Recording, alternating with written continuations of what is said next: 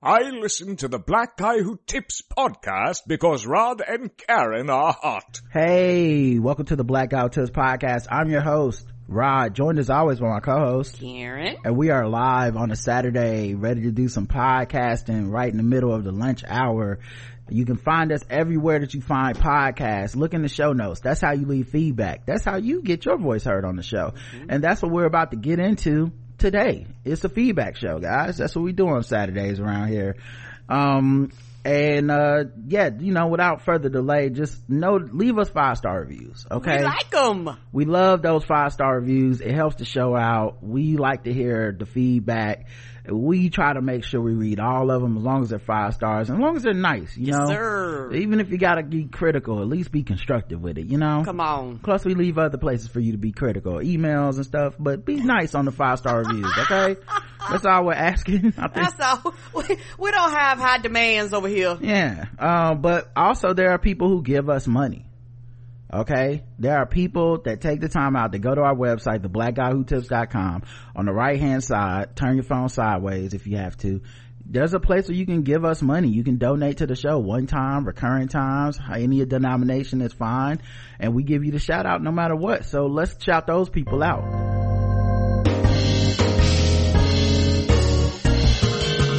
May I have your attention? You are now listening to Charlotte's Own Rod and Karen. We welcome the good folks who tie to the Black Guy Who Tips. Today's a new day. That's right. New money, new honey. Let's talk about it.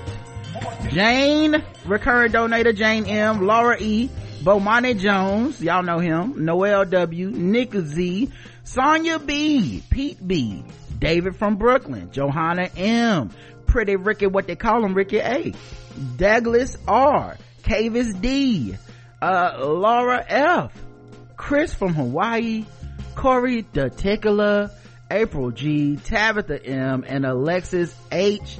Thank you so much, everybody took the time out to donate to the show. We appreciate y'all.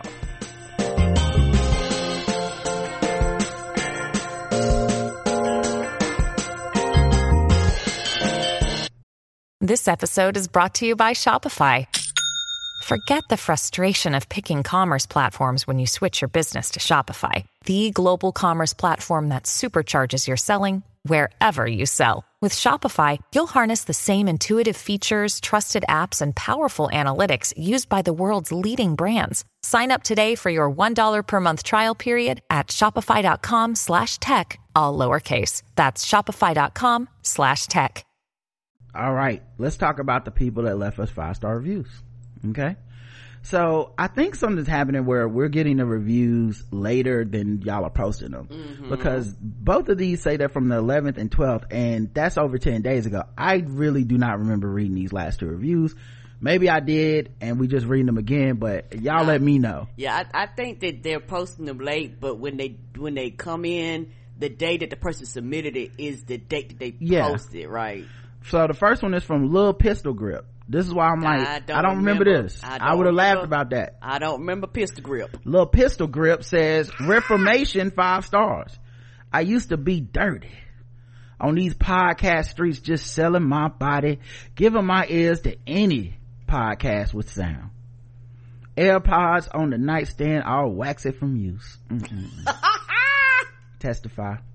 Then I found the Church of Rod and Karen. Now I'm free from busting my ear flaps all the way open to some strange cast I barely know.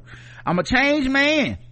I go to sleep and have breakfast with my podcast. We out in public together. Don't speak to us. Shit, I like this love affair. You love to see it. Yeah, we do. Okay, that's what we hear. We trying to get y'all off of the streets and get y'all into the pews. All right. Awkward trying to get y'all live them straight and narrow podcast lives. If that's what you want, you know, the rest of y'all, if y'all need to bust it open on Saturday and come in here on Sunday, that's fine. We gonna get you eventually. Funny from Awkward CC says, when you say is the easiest money I made since I was hooking, I crack up every time. 3 laughing emojis. Thank you. I feel like I've only said that one time, but sure. Thank you everybody who left feedback, left the 5-star reviews. Thank you. Y'all. We do. Let's get into the comments that you left on our website. The blackguywhotips.com is the website. You can also put tbgwt.com. It'll take you there as well. So the first episode was our feedback episode. It was episode 2694, from BGOL to TBGWT. And Appia says, Karen and Rod, if you are ever in the Frankfurt airport, tell me. We live 25 minutes from it, and you are always invited to visit. Meet the Appia family. Oh, if we ever make it out there. It's very nice of you. I feel weird about layover visits, and here's why. The airport is never a convenient place to meet. It's a hub of leaving or going, but it's not a hub of hanging out. You know what I'm saying? Like, I've had friends that stop in Charlotte and be like, I'm in your city right now. I'm like, oh, what's up? Where you at? And it's like, at the airport. I'm like, nigga, that's like telling me you might as well be on the airplane. The fuck I'm supposed to do with that information? Particularly, I don't know how it is where you have, but particularly where we are, it's like, nigga, I can't even go in there unless I got a fucking ticket. Like, you're gonna have to come outside. Yeah, there's no place, like, you can catch an Uber and meet me somewhere, but if you're not, and I don't blame you if you don't want to do that. I don't think that's reasonable. Right. But it's like, if you in my city for an hour at the airport, you're really not here. No, you're not. You know, you're in a transient state, a transitional phase. Yeah. Of the airplane. Like, I guess shout out to you, you know, but we're not gonna do anything. That's not enough time to do anything, dog. I don't know. Anyway, it's just hilarious when people do say that. Yeah. And you be like, well, I'm at the airport, I got a 30-minute layover. Nigga, I can't make it there in 30 minutes. Yeah, it could be 3 hours, and I'm not paying for airport parking. I'm not taking an Uber for them to drop me off so I can walk around the airport hoping to see you even though I don't have a ticket. You can't come out. Nope. I can't go in. Right. Like, what the fuck are we talking about? Because if you come out, you got to go through the process all over again. You got to go all the way back in. Yeah. Like, it's very inconvenient. Like, it's just hilarious when people say that, like, that's a convenient thing to do. Yeah.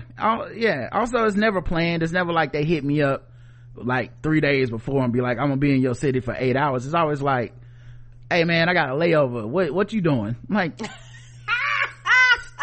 I'm living my life. Anyway, no comments on the YouTube. Let's check the Spotify, and then the poll. The poll is, do you watch the NBA playoffs? Yes, a lot, a little, or not really. 38% a lot. I'm in definitely a lot category. 32% a little. That's me, because I be dozing off to sleep and shit. And 29% not really. And then let's check the poll on the Spotify, and it's 21% a lot, 21% a little, and 58% not really. So way more people that don't really watch it over there with the moneyed people. They got shit to do. They probably place bets. Ass and Mo Ass 5 was the comment. What a name. James says, the last thing I want to watch is an amateur porn scene where they have an NBA playoff game playing on their TV set. Also, there are way worse porn titles. Please don't Google ghetto gaggers. Yeah, I feel like, first of all, porn is so fucking weird because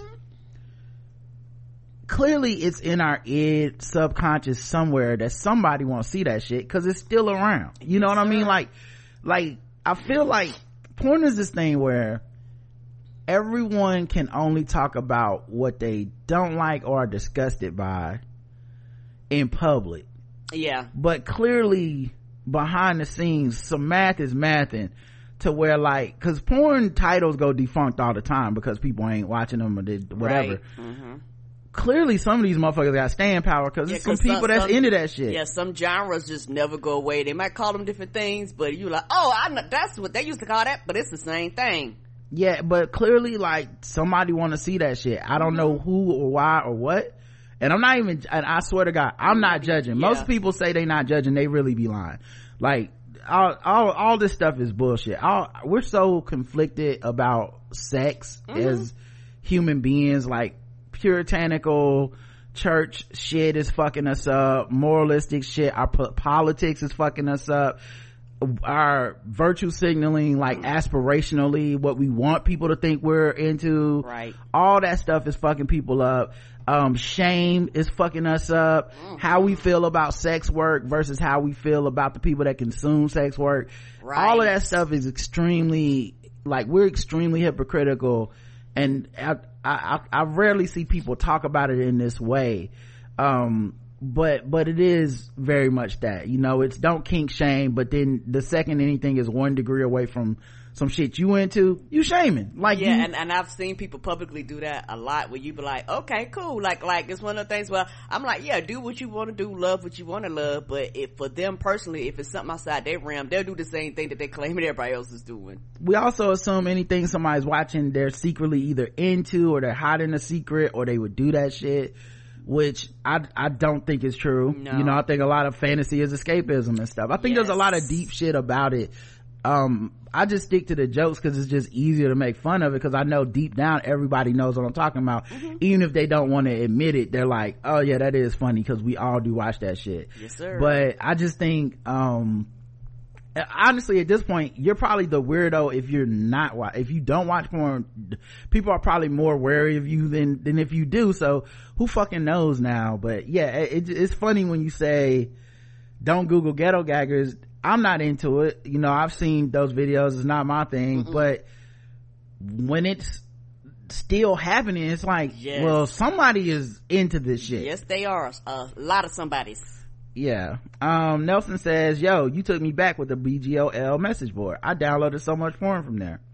Me too, bro. I used to pornography on there. Now I think that's what the board was basically for. You know what else I downloaded off of there? Music, mixtapes, like movies, like that. It became the plug when I was in like college and shit. It was like, you could go on there and find like, you know, the DJ Clue mixtape from 1998 that you could only get at the bootleg for like one summer. Right. You could find that shit and it could be like 2004. So it was like, they just had shit. And of course, being that it was Black Girl Online, there's like an affinity within the circle of people, you know, you're talking to mostly like black people or people that like black women sexually, because a lot of them don't like black women for real. Right, they just like most men. Yeah, they like them sexually. Yes. Yeah, like most men, they don't like women. You see what I'm saying? So it's like, I'm here to jack off, but man, I hate bitches. And you're like, all right, well, I did. Right. But yeah, also like you be looking like, yeah, you the same person to be scaring off the hoes, talking about where the hoes go. Nigga, you scared them off. The hoes don't like to be around places where they don't feel safe. Yeah, I think also this is one of the reasons like internet culture has always fascinated me, because I can look back and see the inner workings of like Hotep movements from those boards, Gamergate stuff. Like you see like where people started going down those paths, and a lot of that's through online social media connections and stuff. And then Top Flow just says they don't make them like they used to. I know, that is funny. Like West Coast Productions, who used to make all this like popular black porn, you know, and I'm sure like there's we'll never get it because they're black, but man, what I would do for like a behind the scenes expose, because there's so much shit that happened with porn, black porn at that time, right, that is fascinating to me. You know, there was a dude that had like HIV and on the set at one point, and nobody else got it because they just like shut that shit down. And I think he's still alive somewhere, but he can't work in the industry anymore. Right. But like, it's funny because black people don't have the budgets and the opportunities, but I'd love someone to take a behind the scenes of just not just porn, but like the black porn that was popular, and be like, what happened to this company? You know, how did us downloading the shit fuck up their money? How did you know, there's scandals with like Mr. Marcus and stuff, and like it's just a bunch of shit that I'm like curious about, that you've heard stories behind, but nobody's ever, because of Brian shame. Pumper. Yeah, because of shame and because of you know, the fact that it's, you know, black, you're never gonna get an expose. But I bet people are interested in that shit even if they don't know, or it's like if they heard the story they'd be like, oh, that is interesting, but they'll never know. Yeah, there's a lot of things, you know, you want to know. And when a lot of people, because of their personal hang up on porns, they fail to realize porn stars actually are safer than the general population, because they are literally tested all the time. When you got niggas out here, they know they got shit, they won't get their ass tested to find out what the fuck they got, you know. And it's more people walking around here with shit that know and You know, just fucking people are not saying, don't go get tested, but they're like, no, my job, I have to be tested, so I have to be clean. Yeah, that's true. All right, let's get to the next episode. Episode 2695, Critical Base Theory. We got 3 comments on here. Appia says, I see nothing wrong with what the school psychologist did. He's the one that made the kids write their obituaries. Talking with 16, 17 year olds about death and life reviews is even in countries with little gun violence is a good idea. It's not like teenagers aren't confronted with death, even if it's not their own death. Right. They have older family members talking to them about their lives, might be interesting and rewarding, and it's something that will affect everyone someday. Yeah, on the side, people act like they don't want to talk about it, but what about some of these children who actually might need help for the fact that COVID took out a lot of parents, a lot of grandparents, a lot of uncles, a lot of aunts. And so for people to be like, well, we don't want to talk about death. Well, if these children, a percentage of them, particularly here in the States, particularly if you're black and brown, had a higher percentage of losing family members to this. Yeah, they have been confronted with death. Like you said, not their own, but death is around them. And people act like you're just supposed to protect children from death at all costs, but you can't. No matter how hard you try, you just can't. And so, you know, it's just one of those things where you know you don't want to scare them, and it is an appropriate age to bring it to them for them to kind of analyze it a little bit more in depth and try to be like, hey, you know what, think about your actions, think about your future, don't do dumb shit and stuff like that, because a lot of young people, include myself, you know, up until you get into your early 20s, you almost think you're invincible till you realize you're not. Yeah, I just think anytime we're talking about death and stuff like this with kids, I keep coming back to, I could almost understand where you're coming from, except that we are literally letting these kids go to school thinking they will be killed by gunfire every day. So to me, you lost the argument of, we gotta fire this guy, he's got kids thinking about death.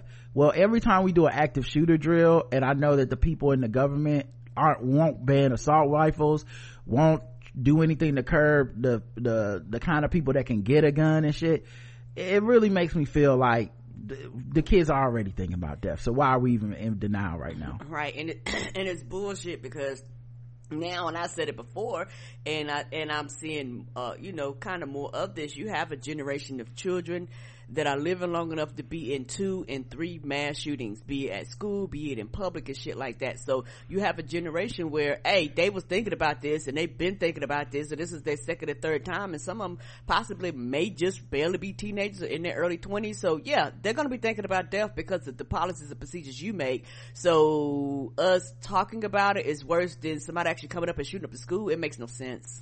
Yeah, the school shooters have grown up with school shootings now. Mm-hmm. That's how long it's been happening at this point. Like, the kids who shoot up the schools are the kids that went through the drills. Sean says, I agree with y'all on the psych teacher actually doing the right thing. Active shooter drills are traumatizing for many children, but providing support beforehand and considering mortality is good for the students' mental health. About 1 in 5 teenagers have seriously contemplated suicide before graduating high school, so it's not like, even without the insanely high number of school shootings, interacting with death is a reality for many high school students. A gender nonconforming friend of mine in high school took their own life when I was in high school. Would a class on considering mortality and grief have been helpful before that happened? Hell yeah. Unfortunately, it happened in Florida, which is a right to work for a lower salary and worse conditions and be fired on a whim state. So not sure how much recourse the teacher will have. EV says, if I see a guy throwing money in the street to a giveaway and a bunch of other people are grabbing it, I most likely wouldn't give it back. But if the family is asking for people to return it, I'm not gonna lie, I would be checking their social media accounts first before determining if I will or not. If they're MAGA, I'm keeping that shit. But it sounds like your default would be to give it back if they're not, though. Interesting. So here's the poll. Would you have given the oh wait, I'm sorry, one more comment on YouTube. Tamik says, was the chicken fry hard? Took me all the way down. But the Jesus had a fish fry made me wheeze. Karen, you are legit hilarious. You don't need not one course program lesson. You are just funny. Oh, thank you, baby. I agree. And then the poll, would you have given the highway money back to the family, yes or no? Oh, I thought you already asked me this. No. Okay, Karen would have kept the money. Yeah, because like you say, I couldn't be like real. This is a hypothetical world that we made up when we was having this conversation. Mm-hmm. So, no, because one of the things where I'd be like, no, I'll give you this money back and now I'm arrested. I'm good. Right. And you took it in the first place in the hypothetical world, but you wouldn't give it back. So, 22% say yes, 78% say no. They're with Karen on this one. Let's check what they believe on the website. Same exact percentage. So wow, people would not get the money back. I hear y'all though. Yeah, because like I said, in the quote-unquote real world, I wouldn't touch it at all, I know, but we're talking about a hypothetical world where we took it, so I hear it. White family, Target is having a reparations sale. That's the comment. The white family says, let's be real, somebody throwing $200K out the window, that's white people news. Black folks ain't that trusting of our family members with that much money. Vida says, I heard the price is so low it's a real punch in the face. Wow. Oh, that's good. Jane says, imagine spending on those reparation sale items with your Harriet Tubman dollar bills at Target. Right. Aaron Gullidge says, if it's a real reparation sale, the whole store should be free for black people. Well, that's what got that lady in trouble. It got so 808. Oh, yeah, it is. Because she came in there, she was like, I don't know what y'all talking about. Right. It was a 5-finger discount for everything. I got receipts. The receipt you paid for my great-great-great-grandfather, nigga. I want my free shit. I got the receipt, the boat, the chains. My family last name is Target. How you think we got Target as a last name? Ain't no Targets in Africa. Gatso 808 says, I was operating a crane when the Sword Ratchet's audio messed up and Rod went off and I had to stop the machine because I was in tears. I really needed that laugh. Thank you. I don't even remember what happened with the audio that got messed up. I remember it was playing the commercial in the background. You were trying to get it to stop. Yeah. It was just playing. People love mistakes. I mean, honestly, I love it. Brings us all back down to even, because it's like, yes, nobody's perfect. I can sit up here for hours to try to think of something like funny, and I get paid money to be funny and all this stuff, and then I could just be like, oops, I played the wrong sound, and it's like, god damn, I almost died on the crane at work. All right, the next episode is 2696. Chat GPT wrote this. Jamil says, just from hearing the details, it's clear to me that Tori Spelling is a no washcloth and just let the water run down her legs white. No, the evidence is the evidence. Abia says, I checked the winning afro out and it is impressive. EVE says, TripAdvisor isn't the only one guilty of fake reviews. Have you ever gone on Yelp and you see a place highly rated, then you go there and the food looks nothing like the pics and don't taste anything like it's described? That's why I don't trust reviews anymore. Oh yeah, I was trying to tell Karen this, and when we were in New York, New Yorkers don't write in. Okay, I know that it's just, I don't know, I just haven't been to the part of town or whatever, but right. On DoorDash, she wanted to order like some sushi, and I was like, yeah, I've had the sushi here before and you really can't trust it off of DoorDash reviews. Right, and right. She was just like, it's Karen, she's gonna do what she wants to do, whatever I said anyway. And so it got there and it was mushy and she didn't like it, and it got there quick too. I was like, the fuck is this? I know you can't make sushi this quick, which was raise all types of red flags. Like, the fuck is this? Right. So she had to learn from her own experience, even though I had, my experience. And I, of course, let her order what she wanted to order. And then I ordered some different shit, because I was like, I know it's gonna be whack when it get here. And it was whack when it got there. It was whack. They pulled that shit off a shelf that's been sitting there 3 days. I was like, the fuck is this? That shit was soft and mushy. It was like everything they described, they took it, they blended it up together and put some rice wrap around it. Fuck them. It was whack and not good, and she didn't finish it, and it was expensive and all this stuff, but it's fine. My point being, you're absolutely right. You can't trust those reviews. And I think it's Yelp, it's DoorDash, it's everywhere. You can't truly trust the reviews 100% of the time. She says, I usually go to places by word of mouth, or if I want to try it myself because the menu looks interesting. I don't even pay attention to the bad reviews because people are so petty and will give places bad reviews for the pettiest reason. Yeah, that's true they too. Will. Yeah, I've seen them where I'm reading. Some of the, I was like, I get through. I was like, well, bitch, this is kind of your fault. Like, this shit was beyond no control. Like, I don't get, or what's even weird, they do that shit where they'll praise it and then be like, I give it 2.5 stars. It's like, well, read this, you like the shit, why did it get 2.5? like you know, like it doesn't connect to my brain sometimes. Like, this doesn't make sense. Yeah, they'll be like, I wanted my egg roll raw and they cooked it 1 star or whatever, and you're just like, those are not reasonable expectations. But anyway, I don't even pay attention to the bad reviews. I'm not sure reviews hold the same value they used to. Well, that's true, and maybe they never did. Who knows, right? Yeah, that's true too. I've seen, I think it was years ago, a dude, I think it was like a YouTube page, and they do like the reviews, and they was telling how you can tell a really, really good like Korean and like Japanese place, like authentic, and they was like, don't be going to the ones with the top stars. I think they said go to the ones that have like 3.5 stars, and they was like, the food is flames, and they was like, the reason why is they said because white people go to these places and they'll give it bad ratings because they're not used to the food and they're not accustomed to the food, so they're just, you know, trash it, when in reality it's actually really, really good food. I was like, yeah, absolutely. I never thought about that. I was like, but that makes sense. And on top of that, a lot of times these places that give places 5 stars,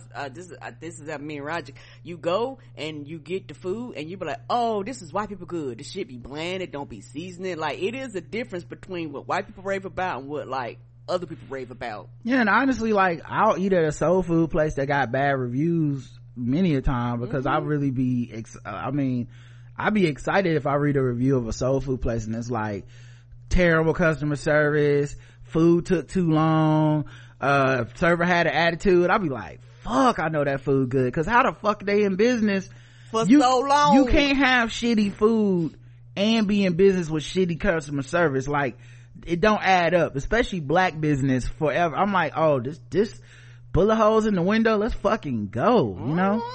The comments on YouTube, my mom says the Guess the Race segment was fire. Phil says Little Shop of Horrors was one of my favorite movies as a kid. Me too. Tipsy with Fee says, hella off subject, y'all's Walking Dead reviews are so damn amazing. Did you guys finish reviewing season 11? Your reviews keep me laughing as I begrudgingly watch the last season. The reviews have enhanced my viewing experience by 10-fold. Think I'm watching these last episodes so I can listen to your reviews. We haven't watched them yet. We still haven't been spoiled of them either. We do plan on doing it at some point. It's just, I've just been very busy. And, it's a little bit of work to do them because I don't just watch them. I have to keep all my notes and everything. And I just haven't been in a mental space of wanting to do it at the moment, but I do plan to do it.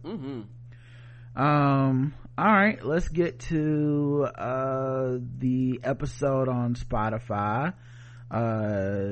Which I apparently just realized I named differently than the episode on our website. How's that? Well, the episode of Spotify is Chat GPT Apology. The episode on our website is Chat GPT Wrote This, which I can fix right now by editing it. Let's go with the Spotify title. Let's go with Chat GPT Apology. Yeah, so on Spotify, we got I'm sorry, I didn't say what the poll results were on our website. Yeah, so the poll for this episode is, was it wrong to ask the woman to pick up the popcorn on the airplane flight? Because I legitimately do not know the answer to this. Right, this is a legit, I realized as we were talking about it, and I know people are up in arms one way or the other. It's a divisive thing on social media. I saw something today about Southwest had a flight. Someone spilled rice all over the fucking aisle of the plane, and the Southwest attendant was like, who did this? And went individually asking people if they did it. No one would confess to it, and the plane did not take off for an hour because someone wouldn't just admit it was them. What? Yes. And once again, I get how people would be annoyed by this, but also, nigga, I'm not your maid. I don't know that flight attendants are supposed to be janitors. That's not something I've ever heard. And if I'm a flight attendant, I can see why I wouldn't want to be the fucking janitor, you know. Anyway, was it wrong to ask? Yes, 42% say it was wrong to ask, which means 58% of people think it was not wrong to ask that person to clean that shit up. And the exact same percentage on Spotify, basically 40 and 60, which is 40% yes, 60% no. So it sounds like people think, you know, it's not out of line to say, yo, you clean that shit up. You on the plane fucking shit up, you got popcorn everywhere. What are you doing? Yeah, knowing me, I would have been picking it up before they even asked, because I'd have just felt bad. That's the part to me that is weird, is, and I think, you know, it's projection of all kinds in this situation, since we don't have it on tape, we weren't there. Right. But I definitely feel that level of like, oh, that's entitlement. When your kid is fucking shit up on the plane, you don't even pretend to want to pick it up. What the fuck? The world is not your kitchen. You don't get to just, you can have a nasty ass kitchen, but that don't mean the rest of us gotta live in it. Right. And that's why the thing that sparked it off, where they was like, look, we tired of dealing with your kids putting fucking Cheerios in the high chairs. Now we get rid of all these fucking high chairs that take up so much goddamn space and shit like that. So from that perspective, I understand, because they was like, nigga, I get paid $2.13 an hour, and I remember going in and having to clean them nasty yucky ass high chairs because people just let their children smush everything in them. Just slap a rainbow on it. The marketing department. That was our episode Q&A. Jay Adamo says, yeah, a cleaning crew comes after you land. They have even come on the plane and begin cleaning the front seats as the back of the plane deboards. Okay, I didn't know that. Typhlosion says upgrades, people, upgrades.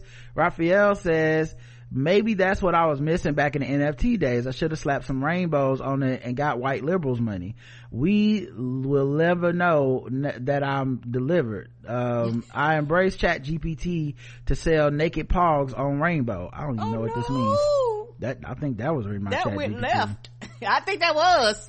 Dorina says, my mom was a flight attendant. They're there to make sure you get off the plane safely in case of emergency. They ain't there to clean up after you pick that shit up yourself. Okay, that's what to be honest, without knowing, I had always assumed. Me too. That like, if I made a mess on the plane, it's not their responsibility. Anyway, Coach Malik says, I mean, unless I could see like, maybe if you had like an emergency mess, like if someone threw up or something, like they'll get you a bag or something. But yeah, I don't know, man. I don't think they janitors. I don't think they supposed to be dealing with all that. The coach says, we travel with 3 young kids and it gets messy. We do our best to clean up after them, even though the staff will usually say it's okay. Plus these kids need to learn to clean up after themselves. Yeah, I think that's the other thing too, is like do your best to clean up after them, tell them to clean up themselves. I think a lot of times when people see that happening, they're less hard on you. They're like, oh, don't worry about it. We'll get it later. Or, it's more understanding, because at least you chipped in or you did something, and they was like, okay, this is less shit for me to clean up. Like, I'm cool with that, but you just basically turning over a bag of rice on a fucking plane, scattering everywhere, and be like, fuck it, that's a problem. Yeah. We had Lil Braries, who's our episode with Mike Kaplan as a guest. Appia says, I also don't believe in the alpha male stuff. Does this make me an alpha male? I guess not. Is there something like an alpha female? Actually, technically go ahead, Karen. Oh, is it? Yes. I've heard people talk about that online. I was gonna say, technically, in a lot of the stuff that people claim alpha males, like lions and wolves and shit, a lot of times it be the women that's the actual leaders of those packs and stuff. So it's, people just be literally fucking talking all this gender role shit, all this patriarchal shit, all this fucking relationship broad sweeping advice. Motherfuckers really just be fucking saying anything, and people eat it up because they need to hear something, and it's mostly an exercise in confirmation bias. Whatever you already kind of believe, like that is what you're willing to entertain, or what you can be led to believe that everybody else believes is what you're willing to entertain. But yeah, a lot of this shit don't actually make sense, and none of these niggas are like scientists. They just read a book. In the animal world, it is for sure. The naked mole rats have them. For example, the alpha female naked mole rat stresses the other females so much that they become infertile. How mean. But also may be helpful in the US today with reproductive rights for women in danger. Brooklyn Shoebase says this episode was so deliciously delightful, and Rod and Mike's wordplay made me laugh multiple times. I hate that alpha male shit, by the way. The alpha in nature is usually female. This idea on the alpha male came from a flawed study about the hierarchy in wolf packs. There's no alpha male or female in human hierarchies because a human has a different status in the group depending on the situation. For example, reporting to a boss at work or yielding to the police. Alphas in nature, if you must call them that, are diplomats. They're not loud. They don't look for fights or conflict. They collaborate with the other animals. I don't understand black men in particular and their desire to have women or other men be submissive to them, whatever submissive means. I could go on, but you have talked about this before and I don't want to bring down the mood too much. Thanks for a great episode, Mike. I also have many books I haven't read yet. I'm stupidly hopeful that I will. And for light reading later is a link about Discover Magazine, Science of Alpha Males in Animal Species. Evie says it's always good when Mike is on the show. He's very engaging. I think Marquise Houston is just one of those types of men who can't handle a mature woman because they want to be able to talk to and do whatever the hell they want, and a younger woman is most likely to put up with his bullshit that an older woman won't. Right. It feels very predatory when significantly older men seek out barely legal women as their partners. If I'm not mistaken, he's been problematic for a while, including the allegations against him with less than one of his former group mates. Ooh, I had not heard that. The news about Jonathan Majors is pretty disappointing because he was on the cusp of being huge and he's talented, but there's no way your PR firm would drop you if things behind the scenes weren't really bad. Plus, more victims are stepping forward, which is never a good sign. I actually think Marvel recasting Kang the Conqueror's role would actually be quite easy without much explanation, considering how the multiverse works. Not all Kangs have to look alike or even be the same gender. No, they sure don't. Yeah, especially after Loki and stuff. Here's the thing for me though. His PR people dropping him to me is just like damning as fuck, and his management team. But then his lawyer is like, we have video of the woman that accused him of beating her out and about later that night with no physical signs of like bruising or harm or anything. And once again, I don't know that anyone's seen the video. They just say they have it. And I think just context clues at this point. If your career is on the line like this, where you losing everything, I don't know how, and you claim there's some video that exonerates you. I don't know how we haven't seen that video if that's the real truth. And now maybe a reason will come out later that makes sense. Right. That's the thing about reserving judgment. I can always change it. It just looks real bad right now, but maybe that video exists in a way that we'll be like, oh fuck, she really attacked him and he just got out the car and got away from her. What the fuck is she talking about? Maybe one day we'll see that. If that is the truth, I don't know why we haven't seen it already. That's all I'm saying, because that's crazy to lose your whole career and just be like, yeah, I got the evidence that I'm completely innocent, but I just don't want to, it'll be a to-do or whatever. Like, what could it be? Not to do. You losing everything. What could it fucking be? Anyway, I guess we'll find out the answer to that one day or not. Only time will tell. Yeah, I think the other thing too, that I've noticed with the Jonathan Majors thing, once again, this is how my brain works. This is just what I notice about people. It's the flipping of sides, right? There were a lot of black men who were not fucking with this dude, because of the image he was portraying in his media run for all these movies he's doing. And he was doing, and I'm not saying every black man, blah, blah, blah. Y'all know what I mean. There was a specific type of black man. Y'all know the ones I'm talking about. That was like, why this nigga wearing feathered boas? Why he dressing like anime characters? Why he hugging up on Michael B. Jordan and all the fucking promos for this shit? I'm tired of this shit. Y'all trying to emasculate the black man. I've seen a lot of that. Right. And so I saw that people were fighting about it. I did not participate in it because I find that drivel to be beneath me. At this point, if you don't know where I stand on those things, you're the fucking idiot. And if you need me to re-stand upon it for you to have some more content, then you're lacking the faith in what you believe in. I don't subscribe to that, black men shouldn't be touching and smiling shit. That's stupid. I'd be like, ooh, child, a ghetto, and keep it pushing. Anyway, now, and then there were people that were loving him for that. You know, these aren't even really quotes or sayings or interviews for real. Like, they weren't really uplifting the things he was saying as much as they were uplifting the image he was portraying, which is, look at this black man touching, you know. He's wearing, you know, he's not scared of his feelings. He's wearing a little bit of clothes and he's super buff, and you know, it looked like he got a blouse on, but his pectorals is out here giving us cleavage, you know. Like, there was that type of Cause it was the when he was doing Love Country, a running joke about his t-shirts being too tight tees. Yeah, so it's like a lustful but funny thing, you know. It's almost always it's obviously a double standard, but it's cute when women are lusting over men doing shit. Like, we've you know, it's to some level, even if it's kind of cliche, it's a bit seen as empowering. Like, look at this, we're objectifying him and he wants to be objectified, and this is what's up. There's nothing creepy or bad about it at all. And so it was like a feel-good moment for one side of the equation, and obviously these other niggas was mad. Then the allegations come out. Yo, people couldn't flip sides bad enough.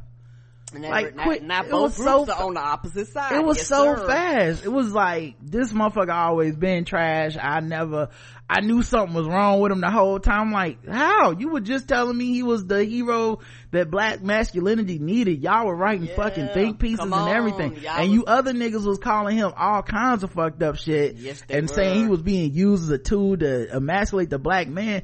What does it say to you that you're now supporting him with the idea that maybe he put his hands on somebody, or he's being accused of putting his hands on somebody? Now he's back into the black masculinity camp. What does that say about the way you view black masculinity? Come on. That you're welcoming him back with open arms. And what does it say about castigating and throwing him out based off of an allegation, and we don't really have anything other than, you know, for now we don't have the physical, like the actual evidence and stuff like that. It says a lot to me on both sides of just like this. I don't think it's equal, but it says a lot about both sides of how shallow and performative a lot of the love and hate of this dude is. And because you're now performing the opposite way, which to me is still not really about him, it's about what he represents. So that's what that whole situation made me think about. But yeah, I don't know, man. I don't know how that, I can't imagine what the out is for this motherfucker if he did that shit. And then the last thing I'll say too is, if one more you motherfuckers cherry picks a couple white dudes to be like, but what about this? Fam, it's white dudes, especially during the Me Too movement height, that did lose everything faster for less. Like, what the fuck are y'all talking about? This whole, like, if he was white, nigga, if he was white and this shit happened, he's done, period. If there's a tape of the shit too, it's just what it is. Especially if you're not established. Like, if you maybe been in the game a long time, there's people who will be so emotionally and invested monetarily in you that they'll be like, oh fuck, well, you need to lay low for a while and come back, right? Brad Pitt, just don't say nothing, you know. Like, I can see that, but we talking like these motherfuckers have the rise and fall all the time, and honestly we don't even know what fall means for him, because it's really just starting. He could be back working in 6 months to a year and we'll be like, oh yeah, you know. Like, people always bring up like Nate Parker's working again. He'll never work on the level he was, but neither will Kevin Spacey, right? You know, like but they don't stop working. It is what it is with this shit. I just think it was very weird to cherry pick, because you can look at a person like Armie Hammer, who all his shit is like mostly verbal allegations and him talking creepy to people. I will eat you and shit. We go, oh, he's a cannibal. He didn't actually eat anybody, guys. I don't know if it's like some fantasy sex shit or whatever, but that's what he said, but he didn't do it. And he persona non grata in Hollywood, right? This motherfucker potentially has video of him putting his hands on some woman. I don't know what to tell y'all, dog. To me, there's not he not getting Emmett Till'd or Snow Bunny'd or whatever y'all want to call it. This to me is a case of probably would have went that way for an up and coming white actor who did some shit like this in the height of, at the peak of them starting to come up as somebody. That's my guess, but whatever. All right, the poll. Oh wait, shit, I accidentally closed the YouTube tab. Okay, for the comments. Yeah, give me 1 second to open that back up. Yeah, there we go. All right, so let's look at the YouTube comments for Lil Braries. We got like 4 comments. Carlton says, always a great episode with Mike. I love when y'all love Mike as much as I love Mike. Yes, Mike is always fun. Yeah, because I know Mike is he has a different style, and so you got the longer form comments, you got the back and forth, the jokes. There's a lot of him asking for permission to make you laugh and stuff. I find all that stuff to be adorable and fun, and I like to listen to his somewhat philosophy, somewhat comedy, somewhat commentary on stuff. So I'm glad that for the people that is like, oh man, I love Mike, I love that y'all love him. And for those that don't like him or skip the episodes, I hear y'all too, but thanks for not writing in. I don't need to hear it. Tiffany says, love Rod's, because we used to, and the reason I bring it up, we used to get people that would be like, man, it's like he wouldn't let y'all get a word. I'm like, that's the thing, it's fine. Yes, we're okay with it, so hopefully either you'll be okay with it or you'll be okay with us being okay with it. Yes. Tiffany says, love Rod's t-shirt, I used to be cool, LOL, so funny. And Karen, it gives me so much joy to see how much you love that blanket, and good luck on the move, Mike. I do love my blankets.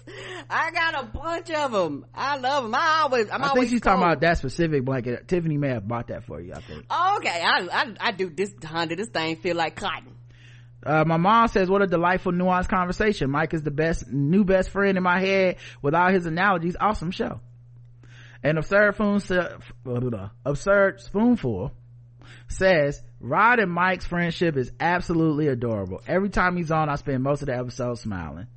Oh, thank you. Mm-hmm. And then the poll. All right, the poll was, do you have unread books in your place of living? 88% yes, 12% no. Yes. Which makes you wonder if they just don't have any books. That's true. I am a book collector, and yeah, I just like them. I don't read them all, but I like them. And I prefer to get rid of books. I'm not as bad as I used to be now, but yes. I think what I do and what I think I'm going to start doing is just, sometimes I just take something to Goodwill, and Karen never notices because she's not reading them and don't care. It's just in her mind, she think they need to be in here. But, like, we get these Netflix things for movie screener season, and Netflix has decided that for all the jobs that they cut, they gonna spend money on giving us like these boxes for movies that's on fucking Netflix. Like, we're not even going to the theater to see these movies. Why are you giving me like a Netflix original movie, and then like, here's the storyboard, here's some of the here's a candle, here's a behind the scenes, here's a sweater, here's this, and I'm like, this shit is just sitting in my house, and they'll send two, one for me, one for Karen, and I normally try to give one to Justin or something, but to me, I'm like, I open the box, if there was candy in there, I keep that, but if anything else can fucking go, because I'm not gonna use it. And Karen will be like, oh, we gonna throw that out. I'm like, you're never gonna look at this again. I've never seen you pick anything up and look at it again. It's just getting dust in the corner of our apartment. What is this? So maybe y'all like that. And I'm that person, y'all. I know somebody else out there like me. On Spotify, 95% of people have unread books, 5% no. And Spotify makes sense. I have more money to buy more books. Don't worry, be nomad was the Q&A. Sandy says, this is why Tia and Tamara kept telling him to go home. Guess Marquise took that role to heart. Aaron says, I'm definitely not mad about this episode. Amazing episode with Mike. So much fun. I loved every minute of it. And don't wait to check out his show in LA in June. Oh, and I can't wait. Yes, go support. Go support. Tell him we Mike. sent you. Yes, if y'all go to one of Mike's shows, tell him Tell them you heard them on the show. Jane says, always love having Mike Kaplan on the show, and I can feel the pain and anger coming from Rod on the connection issue from the podcast. The connection issue. Yeah, remember you kept going out. Oh my God. Yes. Yeah. Yes. So stressful. Love Mike's thoughts on relationships being a trust without falling. Heart emoji. Love it. All right, let's go to the last episode of the week. It is 2698 grievance aggregators, and we got the most comments, I think 5 on this one. Oh shit. Appia says, I drive a lot for work and do so for many years, and I don't have road rage. This is something I'm pretty proud about. I just don't see the point. The other person doesn't even know I'm mad. Someone who yells in their car only yells at themselves and their passengers. If I yell at someone, I want them to hear it. Yeah, I don't have road rage either. Ever, honestly. Maybe something's wrong with me, but I'm better. Even when people do some foul shit, I've never like yelled at them, blew my horn, and started whatever. It's just fucking pointless. Yeah, and Roger kind of tapped me out of that. I was fussing about something one day. I was driving, and he was like, "Baby, they can't hear you," and I don't know why. It was like all of a sudden my brain was like, "You're right," Yeah. and I calmed down ever since. Gina Gates says Forrest Whitaker's character would have been 100% correct about the baby intruder. I wonder what he's gonna do to Darryl. He's just pissing on us. He's not potty trained. Ronan Raphael says beef is so good. I haven't finished it yet. I was waiting on the usual suspects plus allergies when I saw David Cho news and became confused by the boycott campaign. Then I thought about it and to myself after seeing some prison abolition folks going all for this boycott. It became fascinating to just watch the language around the movement, starting with calling out David Cho to slowly turning in calling out Ali Wong, holding her responsible for every casting decision ever made. So I came to the simple conclusion of filing under Do Something Joe Biden and returned back to watching the show. Yeah, and they released a statement collectively, the creator, Ali Wong, and I always forget Glenn from The Walking Dead's real name, because Stephen Young. And so they put out a statement, and I actually do have the statement. I shared it on my social media, and was looking at some of the reaction to it. You can tell a lot of times the way people be fussing, you be like, oh, y'all don't know how these decisions are made, and some of these decisions are made outside of, like, you're trying to hold somebody accountable for shit that they didn't really even have nothing to do with. Well, it's not just that. To me, I'm like, this reveals your hand, because your response to their response to me tells me what y'all was about the whole time. Like, this has never been about justice, accountability, any of that shit. It's a punishment campaign. Because this shit was said in 2014. It's like, it's not even reasonable to expect that his friends or whoever the fuck who have actually seen whatever has happened in his life since 2014, it's not even reasonable to expect them to be mad as your ass is on social media. It's not even, that's so unrealistic. And also, you motherfuckers want actual rapists out of jail. You want actual murderers out of jail. You want actual criminals we want us to ban the box on applications so that if you're a criminal, you can apply for a job and they don't have to even look up your criminal record. That's what you want. You want us to destigmatize all these crimes and shit. It is weird to socially want the death penalty for people, but think that physically that is incongruent. To think it is wrong of me to be like, yeah, some motherfuckers gotta go to jail, but like that's not virtue signal-y enough. But then when it comes into practice, when it's not this theory, motherfuckers really turn into the most hardcore conservative throw a motherfucker away ass people. And I don't mean it. It is a carceral impulse, and the fact that they don't see it that way is crazy to me.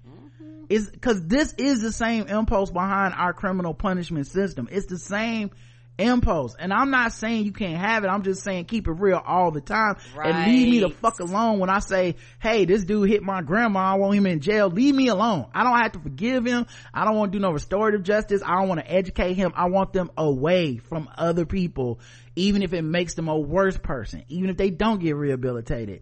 I just don't need them around me. if that's the real impulse, that's what is really happening. But it's like that episode of a podcast I listened to, I forget the name, if it was the Ezra Klein show or the Gray Area with Sean Illen, but where they actually had a person that worked on like prison abolition, and they talked about the incongruence of social media and how hypocritical people on social media can be. And they said it's because their domain is an online domain of thoughts. Right. It's not about, they're policing literal thoughts. They feel attacked by online words.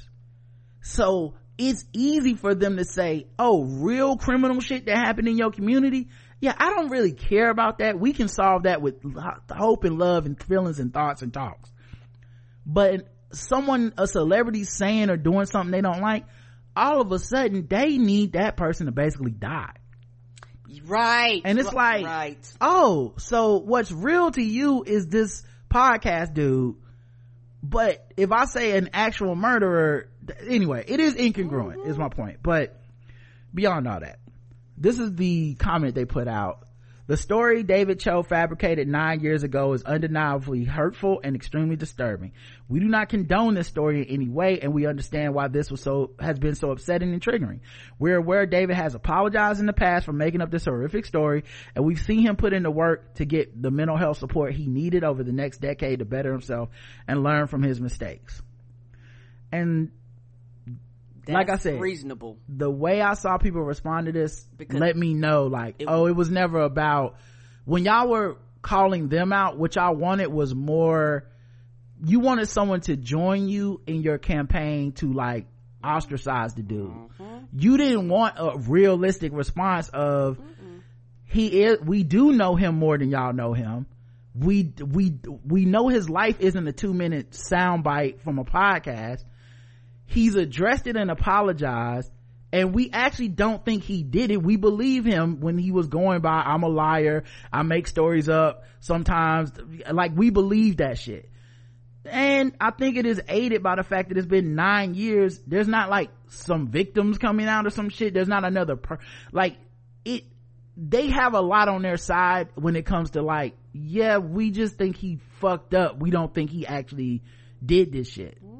Now, do people want to hear that? No, because they've been on the internet looking at a 2-minute clip over and over again, re-examining it and realizing that he's kind of a jerk. He's like a bro comedian, the bro funny type of dudes that the dudes that think dark shit isn't just funny, but like, I should share the dark shit that I find funny. And isn't it funny that I'm sharing how dark and fucked up this is? He seemed to be of that ilk. And without actual people who've been harmed by him, and I don't mean I was harmed because I saw a clip on Twitter, I mean the people, someone coming forward and be like, no, this dude is a bad dude, he has assaulted people and shit. Without that, I'm not sure what you want to happen to him. He told a fucked up story that he apologized for 9 years ago. He should never work again. Yeah, I don't get it. That shit don't make no sense. And what's so crazy about it is the people who wrote this letter, honestly, particularly for a lot of the social justice warriors online, they're doing the shit that y'all say. They look, they analyze, they forgave, like the shit that y'all quote unquote claim that y'all want. Yeah, I mean, to me, I think you have to prove your case. Right. Like, this motherfucker made a terrible, abusive ass joke. This is his comedy lane, quote unquote. What it sounds like to me is people that don't like that, which obviously he has people that do like it because he wouldn't be popular. Agreed. But people that don't like that are like, how the fuck is he working with people I do like? So it was really about getting the people you do like to like join you in castigating him. And I'm just like, life don't work that way. And you're clearly talking from like a complete fan side of the industry, because on the other side, it's like, motherfucker, you can't control everybody you work with on a project. Nope. You also, and this is gonna happen for a lot of you in real life, you also know people sometimes better than their worst mistake or the most fucked up thing they did, and you can make a personal decision on like, yeah, I don't feel uncomfortable working with him. I have talked to him about this. I've heard him talk about it. He has said this is the worst fucking thing he ever said and did, and he regrets it or whatever. I can see how people would feel that way, you know, that know him. So to me, it don't sound so crazy, but what it does feel like is ultimately people wanted allyship in this campaign to destroy this man. And because Ali Wong, the creator, and Steven Yeun said, nah, now they gotta be the bad guys. And that's what it always is gonna be about. Cause everybody has to be the enemy at some point. Right, and the thing is, the people who do this, like you said, A, is from a fan perspective, and B, you don't care anything about them fucking up their careers. You don't care anything about them fucking up their own money, because, you know, all your shit is a thought exercise. Mm-hmm. So you don't have to live with the consequences, the repercussions about this when you yourself, a lot of people talking online wouldn't fuck up their own careers. You know what it is, though? Steven Yeun and Ali Wong wouldn't fuck up their careers if they threw this dude to bushes. They wouldn't. They'd be fine. Like, what it is people thinking they're holding these folks' careers hostage. Like, okay, I won't support you if you don't throw this dude in the trash. I want to control you. And you know, I thought of this shit this morning. I'm glad we kept talking about this. Go ahead. I thought of this shit this morning. I know a similar situation where everybody's on the other side of it. Oh, you know which one I'm talking? Okay, but I know a similar situation I was thinking about because I'm on the other side too. Cardi B, when she said she was fucking drugging men and robbing them, which is a actual fucking crime, none of these men have come forward. So she could have been on live making it up. She could have just been talking that shit. None of us started hating her, let's boycott her, except people that already wanted her out the paint. People that didn't fuck with Cardi B to this day will bring up that shit like, this vile piece of shit, she robbed these people. And honestly, it is fucked up if she did it. If she did it, that is a fucked up thing to do. Ain't nobody came forward, whether it's a shame thing or whether it's she made it up thing. Ain't nobody ever came forward. So to me, ain't no real people to be on their behalf of. Honestly. Like, whether she said it for clout and because it was funny to her, it still was fucked up. And you can throw all the gender dynamics and all the fucking, you know, patriarchal context on top of it, it's still fucked up. Because if you're saying sex work is work, if you're saying that there's no shame in it, that means you're gonna have customers. And if and just because it's illegal doesn't make those people bad people. There's a lot of us want to have sex with Cardi B. So if she was out here being like, yes, you can have sex with me, it's gonna be this much money, or yes, I will strip for you, it's gonna be this much money. It's a lot of motherfuckers that aren't bad people that are like, absolutely, where do I give the money to? Mm-hmm. So for her to be fucking drugging those people and stealing their money is ethically fucked up and criminally fucked up and all that shit. We do not have that same energy for her because we're like, yeah, I mean, if that even happened, it's a long time ago. And seems to be there's no people out here that are crying foul, so fuck it. That's exactly how we treated it. So I think when you flip the gender, when you flip the like who we like, who we don't, who we've been introduced to, we've been a fan of longer, all of a sudden it gets super fucking complicated now, right? All of a sudden it's, well, you know, that's Cardi, you know, if that even happened, well, if this even happened, right? Well, you know, those men wanted to have sex with her, so what, they're bad people? Nigga, you want to have sex with her. Who are you talking about? What are you talking about? That's literally what sex work is. So it's just interesting to see like how when we decide to that we're never letting a motherfucker work again and when we don't. Cause I look at everybody that says the people that still mad about that shit with Cardi, I look at them like they crazy. When they're still bringing it up, I'm like, wasn't that 7-8 years ago she talked about that? Or didn't that happen even before? Like, what are you mad about exactly? Is she never supposed to rap again? Well, she's Cardi B, guys. She's gonna be around. Yes, she is. Now, this nigga ain't no Cardi B. He not that famous, but it just feels like a very, like I said, it feels like a stance that's not congruent 100%. And I literally remember people being on the other side of this shit. Just it's not, those are very similar situations of her telling a story, no actual victim coming forward, and us being like, yeah, it was kind of fucked up, but I understand. or I forgive her, or she just shouldn't have said that story, it didn't even happen. Now I don't even know that she's ever like apologized or addressed it or said I actually didn't do that shit. I don't know. So in some ways it could be considered worse, because at least this motherfucker's like, I did not do that shit. I thought it was funny to tell a story like I did that shit, and that was obviously stupid. So anyway, back to the comments though. Now the more important things. I've seen it with my two naked eyes before. Toddlers be communicating across realms. If we don't act now, not even combining the Avengers with the Rock Justice League will save us. Joe Biden and all the world leaders need to take these toddlers seriously. They coming for all of us, and it's gonna be worse than beef. There's nowhere to hide. It all started with the shortages of their formulas. We are doomed. That's true. That's a good point.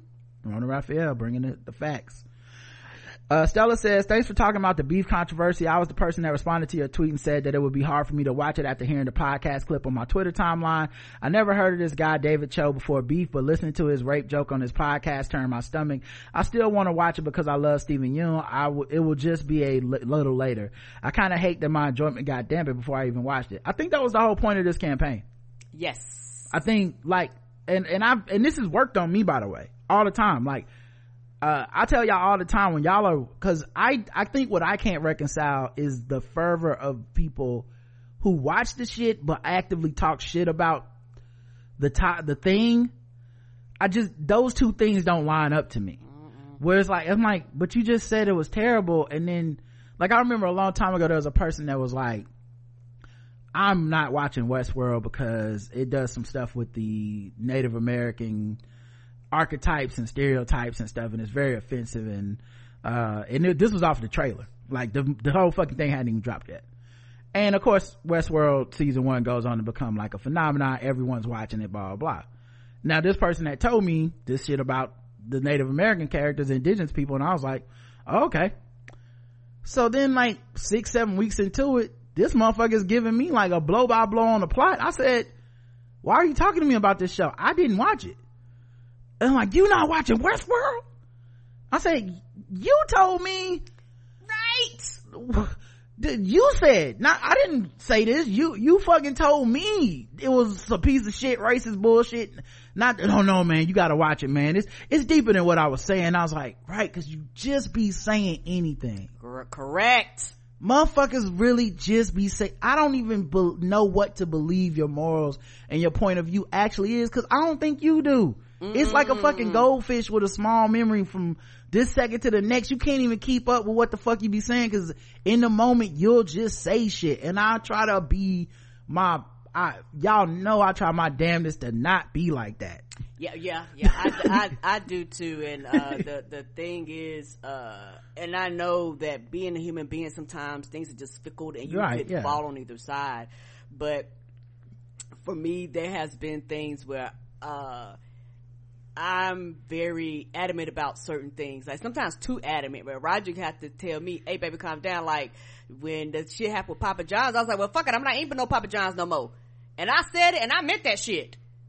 And and I was Roger order Papa, I'm like, no, I don't want no Papa John's. I said like I am one of them people where they say keep that energy. I on certain things I will keep that same energy, and I was like, I'm not wavering, I'm not moving, I'm not bending. I said what I said. So I try to be very consistent, with these type of things when it comes to these things. And for me, because I don't have that fear of missing out, either for me I watch it or I don't. And like you said, it's kind of to an extent has worked on me too, when it comes to people and their opinions and them being all over the place about shows. What I mean when I say it works on me, I mean there's times where I want to watch something and I get excited about it, but it becomes the controversy of the day, and I'm not attracted to the controversy, and I'm not attracted to the online discussion, because the online discussion becomes about how people aren't watching it, which is totally different to me. And it becomes a place for us to group together and be like, we're not watching it because we're all good people. And yet what I feel like subconsciously is truly happening is that people don't have the time. There's too much stuff out. And so what we do make the time for is being online, because that's more about us and our own brands. And so now I can be online, promote my own brand, and my brand is I'm the person that didn't watch this because I'm a better person than you, or I heard this was bad, so it's saving me time of actually watching and finding out for myself, but I still get to join the conversation as if I do understand. And a lot of times I'll either go watch that stuff because I want to know for myself, and I'll just won't talk about it. I won't like tweet about it or anything, or I'll wait till it's died down, and if I remember, I'll come back to it and be like, oh, this was actually pretty good, and then I don't have the bad taste of everybody denigrating the shit. I can actually enjoy it, because I am not, and I've openly been like this and for years, I'm not a boycott a person because they art because a person is fucked up that made it person. I'm just not, and there's nothing. I don't give a fuck if you judge me. I'm never feeling like I'm supporting the people. I'm pretty fucking open about my point of view about things. Normally when I don't watch something, it's just because I'm either not entertained by that, or I'm not attracted to it, or I'm just never was a fan. It's never like a conscientious point of like, oh, so and so made this, I don't like them. It's never that. If I think it's good, I'm willing to give them credit for, okay, you made a good thing, bad person. End of the discussion for me. Right. You'll never trick me into believing that consumption is all there is to me as a human being, because I feel like that's the most hyper-capitalist point of view of humanity ever, is your dollar is your point of view on everything. Well, nigga, you're the real capitalist. You're the hyper-capitalist if you believe that shit. Like, to me, I'm like, yeah, someone could play the Harry Potter video game and not be with J.K. Rowling's transphobic bullshit. Agreed. I haven't played the game. I'm not even interested in playing the game. I'm not saying that out of any level of self-interest. I just truly believe that's how life works. Like, there's only a handful of people that truly have monetized their hate in a way that is almost unavoidable to be like, damn, if you listen to this R. Kelly song, is no way he wasn't singing about what he was doing. You know what I'm saying? But yeah, so I don't really have the hang up of that type in the first place, but online is all about signaling that, right? Because that's how we signal that we're good people. So it's just an uninteresting place to have a conversation for me, because I gonna have a conversation about season 3 and 4 of Atlanta that's not about if you like Donald Glover or not. I don't give a fuck about that part. Right. Donald Glover didn't write all those episodes. Like, I want to talk about the art, so I just mostly avoid online discussions. That's why me and Bossy do the podcast and stuff. It's just easier than trying to have a conversation with people that are obsessed with their own love and hatred of celebrity. That's all that. They're just versions of stands to me. That is just weird. It's very weird. And if you didn't put these niggas on a pedestal for literally doing nothing, sometimes if you didn't put them on a pedestal, you wouldn't feel the emotional attachment to whether you need to bring them down or lift them up, or what does it say about you to consume their art. If you don't make that your personality, you'll be fine. You will be. And I think 2 examples. One is Blackish. I remember when Blackish first came out, even before it came out, I was one of the people that had a problem with the name. But I am reasonable enough, when me and Roger talked about it, I'm reasonable enough to realize that was ludicrous. You know, but a lot of people did that and they just never got over that, if quote unquote, if that makes sense. They never analyzed or thought about it enough, you know, to actually be like, well, why do I feel like this? What is wrong with the name? What does me having a problem with this say about me? And there's those internal dialogues that I will have with myself sometimes, because sometimes some of these thoughts that people have, other people have them too, but they just go beyond step 1. And they might go up 2 or 3 and realize, oh, okay, this is stupid, or, oh, okay, this is what's triggering me, or whatever to cause me to feel like this, or whatever, and then they'll calm down. Here's the last thing too, though. Also, and I think this is what I'm very wary of at this point, having seen it in action up close. A lot of y'all are useful idiots. By what I mean is, there's somebody with a personal gripe somewhere playing you. Like, they are playing your anger. They are purposefully taking things, putting them in a context. They are, this is the title. They are aggregating your grievance, and you're letting them do it. Like, how have we not, we've been on the internet long enough. We should stop and think, take a breath for a second and be like, what is the fucking point of this? For real though. Like, what is supposed to happen? Like, we're supposed to turn the reputation of this show where this dude is like the seventh lead, quote unquote, the seventh supporting actor. We're supposed to be like, man, fuck the people who made this show, because they didn't know or didn't care about something he said in 2014 on a podcast that I just discovered and only saw 2 minutes of, that has been deleted and apologized for. You're never gonna stop and think about that for yourself and be like, why do I need to destroy this? Who needs me to do this, and why? Is it as simple as they just need the clicks and the likes and the retweets? Is it a grievance they've had with this person? Is it personal? But you're being used, is my point. Or just at least be open to the possibility you're being used. The biggest issue with social media is that none of us think the things that we think are happening to other people can happen to us. And I've been on the side of, oh shit, I woke up to, I'm being used. I wouldn't even get down like this. Why am I getting down like this? Oh, because I want to be in the group of the people around me, and I want to be popular online, or I want to be liked by these people or whatever. And so now I'm not even questioning the framing of shit, which is my natural inclination, meaning I'm not being myself right now. Like, I'm not saying I'm a contrarian, but I definitely be like, I'll take a second to think, if you don't mind. You know, I'm not Mr. Impulsive, jump on somebody, jump on some shit. I like to think about it, work myself up to the anger. You know what I mean? Right. I like my anger to be valid. And one more thing, it was kind of a running joke, but I know with Insecure, when Insecure first came out, honestly, the biggest reason why I didn't watch Insecure, probably like the first season, I was like, oh, y'all niggas just angry and complain. Like, honestly, and it literally just turned me. I was like, the fuck I'm gonna be joining in watching some shit to see the war of the sexes every fucking week. Like, honestly, if Roger literally hadn't have set me down one day, I was doing some shit, he put it on, I watched it, I would have never watched the show. Cause I was like, y'all niggas just jump on here every time and fuss about this shit for a full fucking week. Nah, I'm good, nigga. Cause they like to argue. And then whatever's happening the other day just becomes fodder for the anger. Mm-hmm. Anyway, you're correct. There's no part of entertainment that hadn't been touched by someone that may have done something vile or criminal at some point. There are bad people that have made great music, movies, and other art in their lifetime and have enjoyed it. Yeah, don't even get me started on that shit. Like, same motherfuckers is about to watch this documentary on Tupac, who supposedly actually did hold a woman down when she was sexually assaulted, and they do not keep that same energy for that dude, period. And they never will.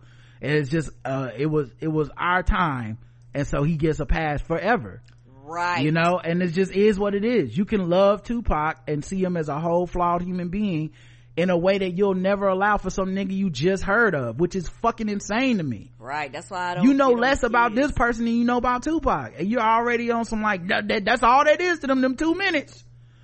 It's a constant, and you don't even see how you're being used. Like, you don't see that. For real? They don't challenge themselves. Like, you didn't, I don't know, man. You gotta question this shit. You gotta question all this shit. I'll admit that sometimes I can get, I guess, roped in, especially when it comes to cruelty or violence against women and children. This is why I love your podcast. You and Karen bring a different perspective. Yeah, it's just, like I said, man, this is one of the ones where, like, it, to me, is so blatantly, nakedly obvious. It's a manipulation of, it's, my personal belief is that there's narcissists online who want to see how many people they can manipulate with their framing of things. And I think a lot of people you call activists, a lot of people in all the ism spaces, you know, I think a lot of people are like that, and we see it when we don't like what the person's talking about. We can see it so clearly. Like, if I brought up Dr. Umar or somebody, y'all be like, yeah, of course. If I say Tariq Nasheed, that's what he do. But if I'm like, you know, ex-feminist or something that just, you know, this, insert feminist here, insert media person here that's always got like anger going, insert social media person that only shares articles that make people mad and video clips. If it's that person, you won't see it anymore. If it's left said this, you won't see it anymore, because you're like, oh no, I agree with this person. I'm like, well, this person only puts out things that make you upset, right, all day. What are they getting from that? You see what I'm saying? Like, And what are you getting from that? What, right. Like, why haven't you thought about that? Is it making your life better? What is it distracting you from? What are you running from in your life that you need to be on, you know, the not Captain America's feed all day, seeing how the next upsetting thing that he found for you to be mad about? What does it say about you, and why don't you want to have that conversation? I have that conversation with you. That's a real one. I talk to you about that shit before I talk to you about David Cho, because I'm like, now we talking about some real shit, right? Like, now we can get in the mud. I've been there too, you know, right? We all have. But I don't, but like the next, there'll be a David Cho next week too, and you'll never ask why. You know what I mean? The new David Cho will be Ali Wong and Steve Yeun for a while, and you'll never ask why. Anyway, but you know, everybody gets there on their own time, and some people never get there. And maybe, you know, years from now I'll be looking back at this and be like, oh no, I should be mad every day about a new person, and maybe I'll be wrong. You know, I'm open to that too, but I personally, I don't feel that way right now, and I used to feel the other way, and I don't think I'm ever going back. Me either. And like Roger said, we're basically telling you, because I used to be like this, and a lot of times, and we kind of talked about this before, you need to look around you and be like, what kind of company am I keeping? Well, you know, are these people encouraging this bad behavior? And those are questions, like you say, they never ask themselves. Am I getting a high? Is this addictive? Like you say, what am I running for? What is this distracting me from? And because, now jokes aside, people like to be willful idiots, that critical thinking area of the brain never kicks in, because if it does, it would require them to think.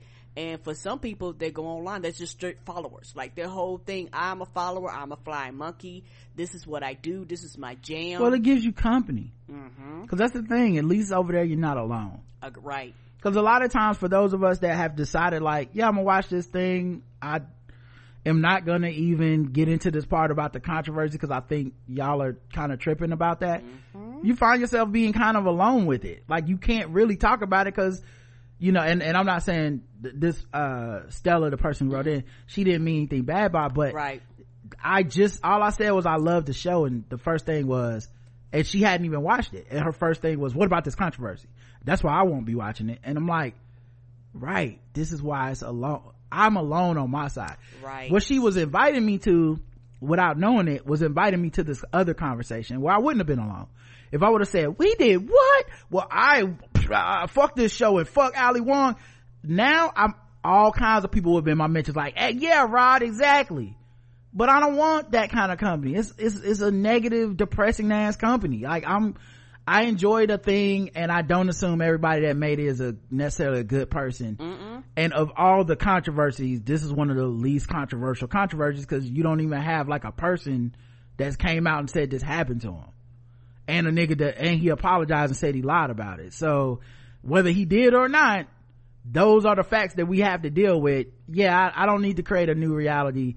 I'll wait for somebody to come forward before I go, oh yeah, that dude's a piece of shit, even though he probably is a piece of shit, even for thinking that shit was funny. Like, you know, he old enough to know that shit not funny. Both can't be true. Yeah, he old enough to know that shit not funny, and I'm not a cringe humor dude, so in that type of way. So, you know, it was never gonna be for me. But in this show, he's an actor playing a character. It's not him doing a podcast, so to me it's not related.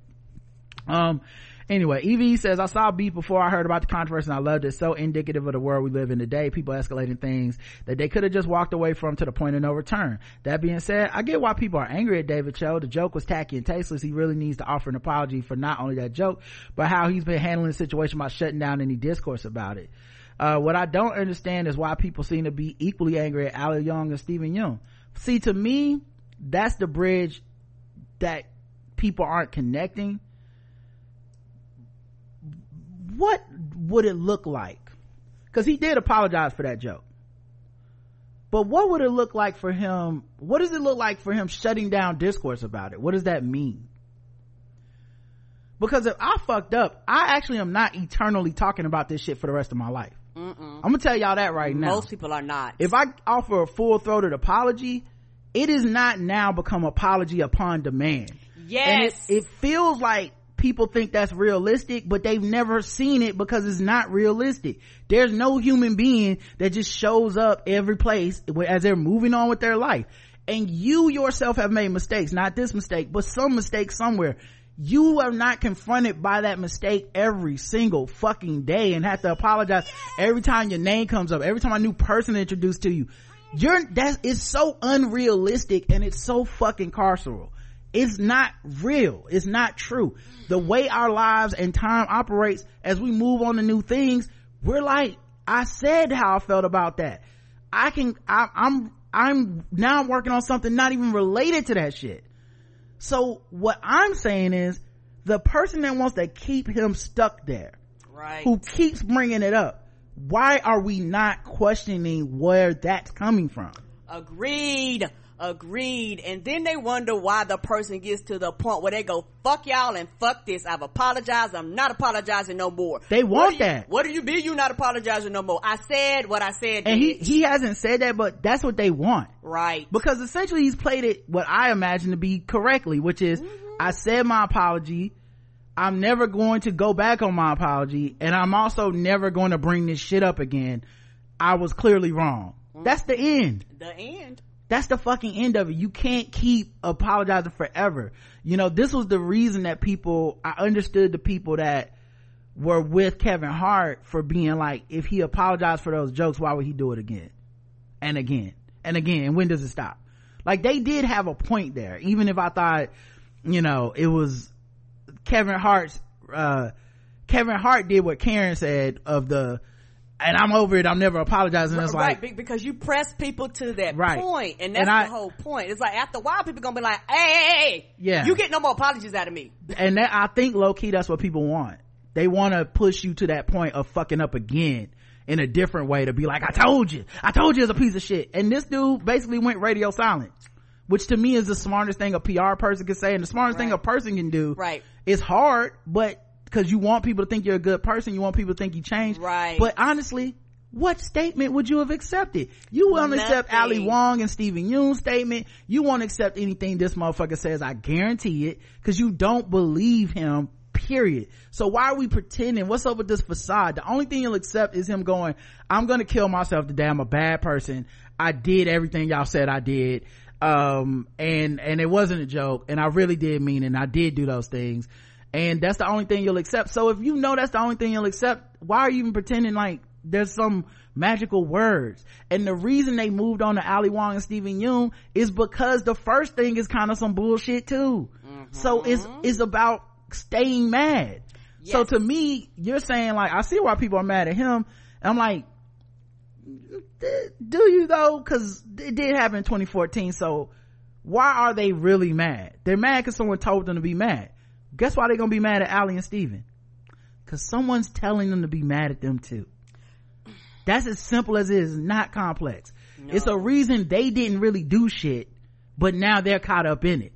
The fact they even had to release a statement is crazy to me, because half of you motherfuckers work with somebody that if someone came and told you like so-and-so is a piece of shit, you wouldn't be like, well, I guess I need to release a statement. Like, you'd be like, well, I work in accounting.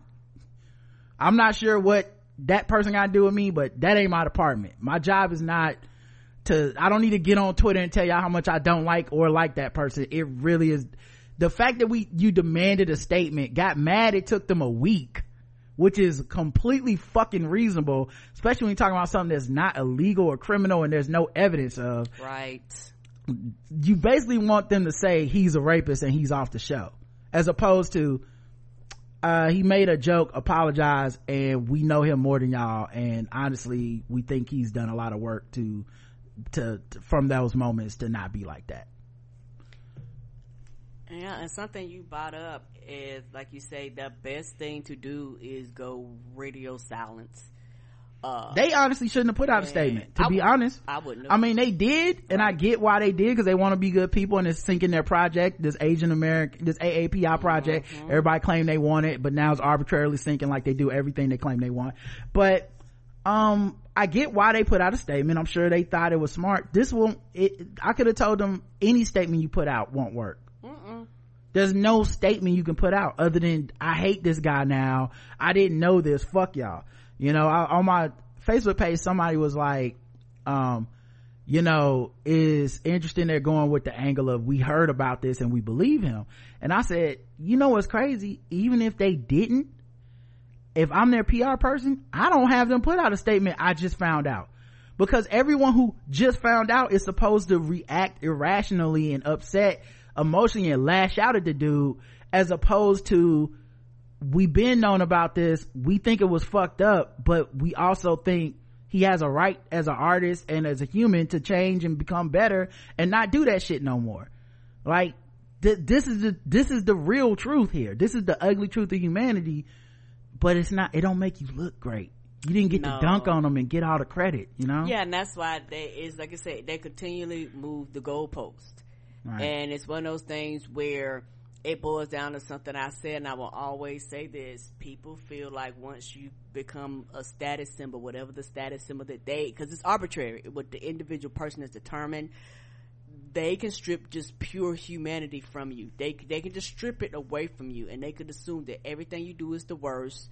Nothing you do is out of kindness of your heart. Nothing you do is you just being a human being. Everything you do has to be pushed to the extremes, which justify these irrational and illogical behavior. It's like, because anybody in their right mind would go, hey, this is crazy, y'all. But because they've created this online world where everything has to be amped, they have to justify their actions by things like this. Yeah, and someone brought up James Gunn with them tweets. Mm-hmm. And you know what Disney did? They basically went back and was like, wait, it was just fucked up jokes. The people who are using this to target him have a personal gripe because they don't like that he's a liberal, a progressive white dude, and yeah, he made some cringe ass jokes, but that is the extent of his thing. He also had fucking confronted the jokes, admitted that they were bad, said he was sorry for them, and the only thing is he didn't take them down, and he didn't take them down out of posterity because he was like, people need to see that I changed. And you know what we did? The opposite. No, we going back to 2009. You're stuck here forever. You should not, even though you've shown through your work that you do not do this anymore, we are going to try to cancel you now. And it is weird. It is a fucked up impulse. And like I said, that's the reason it moves on to the next person. And Disney basically went, man, we was wrong. You got your job back. Our bad. And honestly, everyone got the fuck over it. Cause at the end of the day, it wasn't real what you were mad about. It doesn't come up. It ain't come up again until I just said it right now cause I saw it in the chat. Anyway, she says, why they mad at Allie and Steven? They didn't make that horrible joke. That guy's their friend, and I think they gave him grace by not saying anything at all. I've seen plenty of people defend the indefensible on behalf of their friends and get dragged for it. I didn't see them defending that behavior, and when they finally made a statement, it wasn't good enough for people. You're damned if you do, you're damned if you don't. Well, that's my whole fucking point in a nutshell. Right there. Yeah, it's just that simple. You're damned if you do, and that's the point. If you don't. By the way, that's the point, right? Of them doing that. So that they're always right. Yeah, because somebody gonna get damned. Because somebody need to get damned for me to have this content. That's my personal belief. Yes, sir. Anyway, comments on YouTube. My mom says Trayvon, Megan Thee Stallion, #1 fan. That Azaro was calling him. Start a GoFundMe and free Trayvon. I don't know about freeing him, but I definitely understand his motivation to want to be at the concert. She also said, put the zip ties on the baby's wrist, LOL. Karen said that. My mom says, y'all took me out on the baby insurrectionist. And then then S. Carter says, my son and I were in DC and said that the bars are big enough for a small person to fit through. I told him it actually happened. He said, I told you. A baby, but still a person. And Harmon said, or as Republicans call, even an egg is a person. Okay. In Harmon, they're like, it's murder every time you have a period. Honestly, you're killing babies. Ian Harmon says, I enjoyed this episode. Thank you again. You guys have me looking for the episodes. I want to hear the Star Wars Mandalorian recap. Well, we aren't doing the Star Wars Mandalorian recap, even though we watch it. And yeah, recaps are work for me. So we pick and choose. Like, we don't do everything. Like, we kind of pick and choose those types of shows. Yeah, y'all are turning the same way you get to be entertained by it, and that's the fun for you. Whenever y'all say y'all want to recap, you're turning my fun into work. So I think just in general, we don't do a TV recap show in general. We just kind of do a couple a year for the things we find to be fun. You know. The poll: should the White House build a toddler-proof fence? 35% say yes, 65% say no. Yes. On Spotify, 54% say yes, 46% say no. Yeah, they got the money. They got something to protect. Yeah, they know that the instability at the White House would affect their stocks. Come on. They can't have these babies out here attacking. Keep your toddlers out the White House was the comment. Kimmy says she just wanted a snack and a nap. Much like the president. Ernest says Rod and Karen, Rod and Karen are making light of the baby insurrectionist problem. Meanwhile, Google JR15 and see how deep the rabbit hole really goes. This message brought to you by the 1 Million Tip in America's pack. Jed Damo says, I love Beef. I'm on episode 7. I love the commentary on anger, but even on how trying to positive and not face any negative emotions can also be hurtful through George. Yeah, me and Bossy have been talking about Beef and Snowfall and stuff. We may do this too much at some point.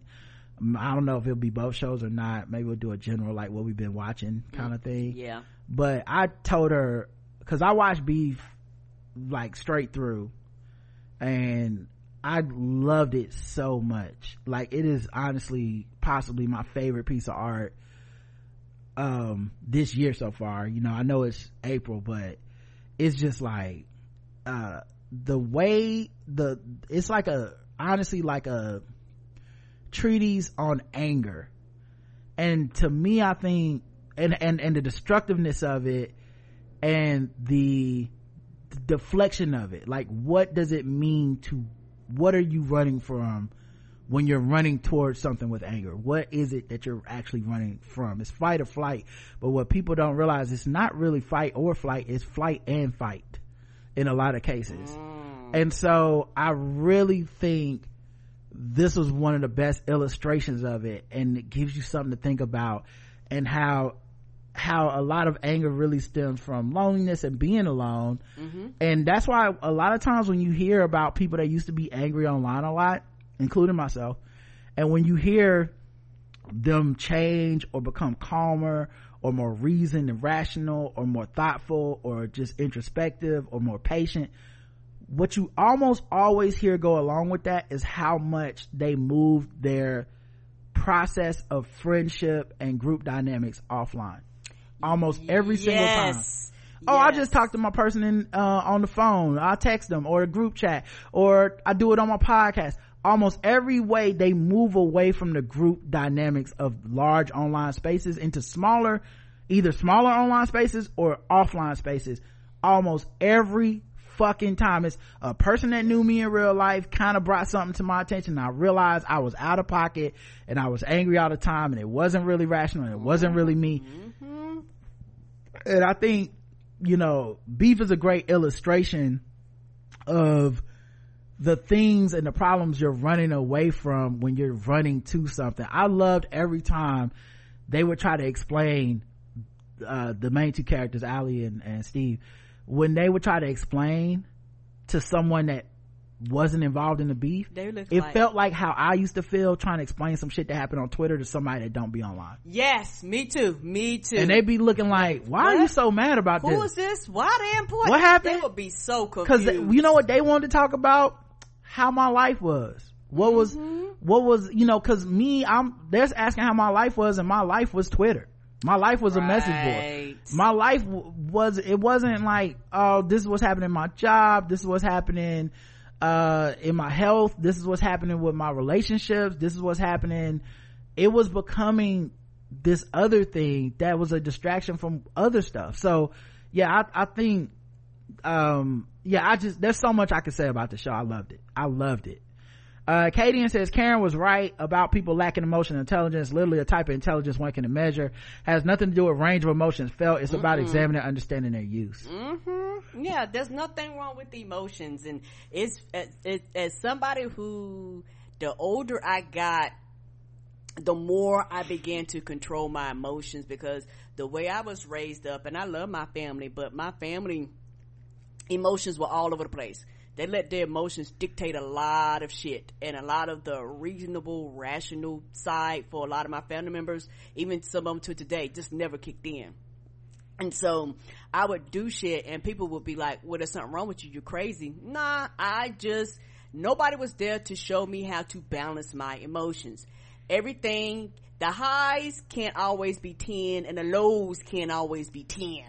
There has to be a middle ground. And as I went through life, I had to learn how to balance that. And I jokes out online, I can tell some of them don't have this emotional balance because everything is 10 one way or everything is 10 the opposite way. And anything that's in the middle is considered irrational and illogical. And that's when I was like, oh, okay, y'all don't have this emotional balance. There's no one here telling you this shit is ridiculous. This shit deserves a 2. It don't deserve a 10. Or this shit, you actually, if I analyze your real life, you actually don't give a fuck about this person, place, or thing, but somebody has told you to be mad and boycott or whatever it may be, so you lash on to those things. Yeah, I think asking why is just, it's just a thing that puts you on the outside, but it's the thing that you need. I think it's the first step out of a lot of this shit is just why. Because it's not that people are always wrong either. There's been plenty of times where I'm like, it's not that I never understand people's emotions. I just ask why. Because some of this shit, I'm like, if you ask why, you'll start to see the patterns, and you start to see the patterns, you'll be like, is this actually healthy for me? Is this actually what I want to do? Is this what I want to be all the time?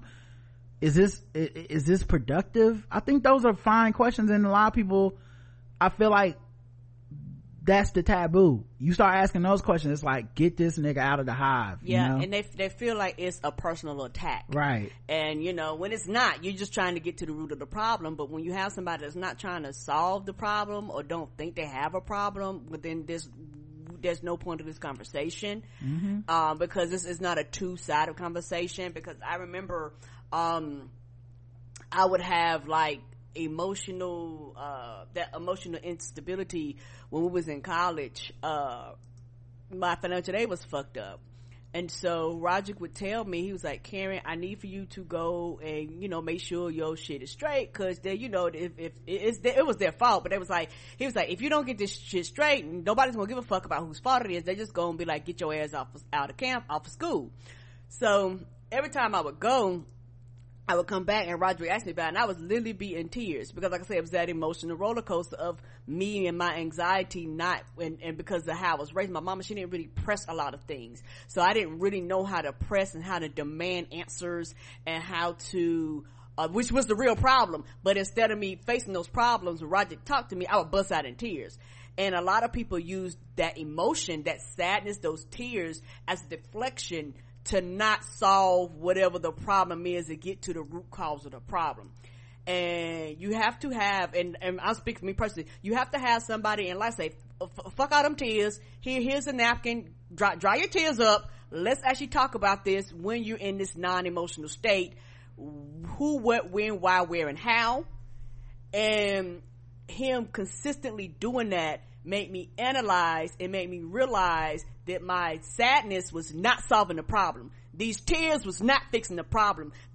Like it was not going to cause it to not exist anymore, and it was not going to cause the consequences, the repercussions of me being inactive not happen because I was quote unquote sad. Like, who gives a fuck about you being sad? Did you do the work or not? Is your financial aid straight or not? Like that was the that was the thing that mattered. Just, you would have been sad and out of school. Yes. And so giving in to that at that moment might have even felt good. It might have even felt like emotionally like some sort of like either progress or affirmation, but it's like, and it's obviously like, okay, be sad, you have a time to be sad, that's fine, and then you still have to get the thing done, right? And then you have to go do it. And I think a lot of times though, that's the internet has turned into, we're validating the sadness more than we're talking about the thing that needs to be done, right? I think that's a great point you're making, and that's the action. Because the thing is, and like I said, I'm coming from, when I say these things, I'm coming from somebody, I'm not perfect, but I have done the work. So this is how I can tell these people and this, where they're at, because I've been there, right, at some period of time in my life. Because you know what it took somebody who had my best interest at heart, who wasn't taking that emotion and hyping that emotion up and justifying that emotion. But also, you know what else was happening? I'm not getting off on your emotions. Correct. I'm not purposely trying to put you in a state where it makes me feel needed, or it makes me feel like we're in community by stoking those emotions. You know, it's like, this is a long winding episode, but it's like a lot of communities on social media are now communities based on emotions. It's communities of fear, communities of anger, communities of anxiety, stuff like that. And so much of that drives community for people that they stop asking, is that a good thing to build a community on? Because when it becomes an essential part of the community, it means you can't really leave. Like, if you get over your anxiety, you can't be here anymore. Right. We're the anxious community. It reminds me of when I would get added to these blurred communities, and I told them stop adding me and start taking myself out. Right. Because it was really about black people's racial anxiety more than it was about enjoying anything. Correct. If they like something, it would be, well, how they gonna fuck this up? If they didn't like something, of course it's terrible, because, you know, everybody's racist and black people are, it's the worst for us. If it was a black person that got some good news, it was the wrong kind of black person, or how it, once again, how it's known to not work or whatever. And I just realized, like, oh, this is actually a space for racial anxiety. It's not really a space for nerding out. No. The nerding here is, we're sad. And I knew, because anytime I presented, you know me, anytime I presented, like, oh man, I'm really excited, I just saw this fan-made Static Shock trailer, and that would be dope if they can, well, it's never gonna get made because, all right, okay, that kind of thing. It's time to leave around. And the thing is, the most important thing, to go back to what I was, the example for college, you allowed me to feel the emotion, which I think is the biggest piece. And the reason why I say that is because the emotion itself is not the problem. Right. For a lot of people, the emotion itself is the problem, right, or the emotion itself is the vehicle to justify your actions. And the thing is, you was like, okay, you are allowed to feel this, but once this feeling leaves, you are still here and nothing has changed. And this is where I was talking about, I'm coming from someone who put in the work, because what would happen was, and it took a while, and shout out to Roger for patience, because what he would do, he would ask me questions and I couldn't answer them, and he would literally be like, well, go back up there until you get an answer. And I would go and I would come back and I would have a little bit more information, but I still wouldn't have enough. And each time I would cry, but the tears got less and less.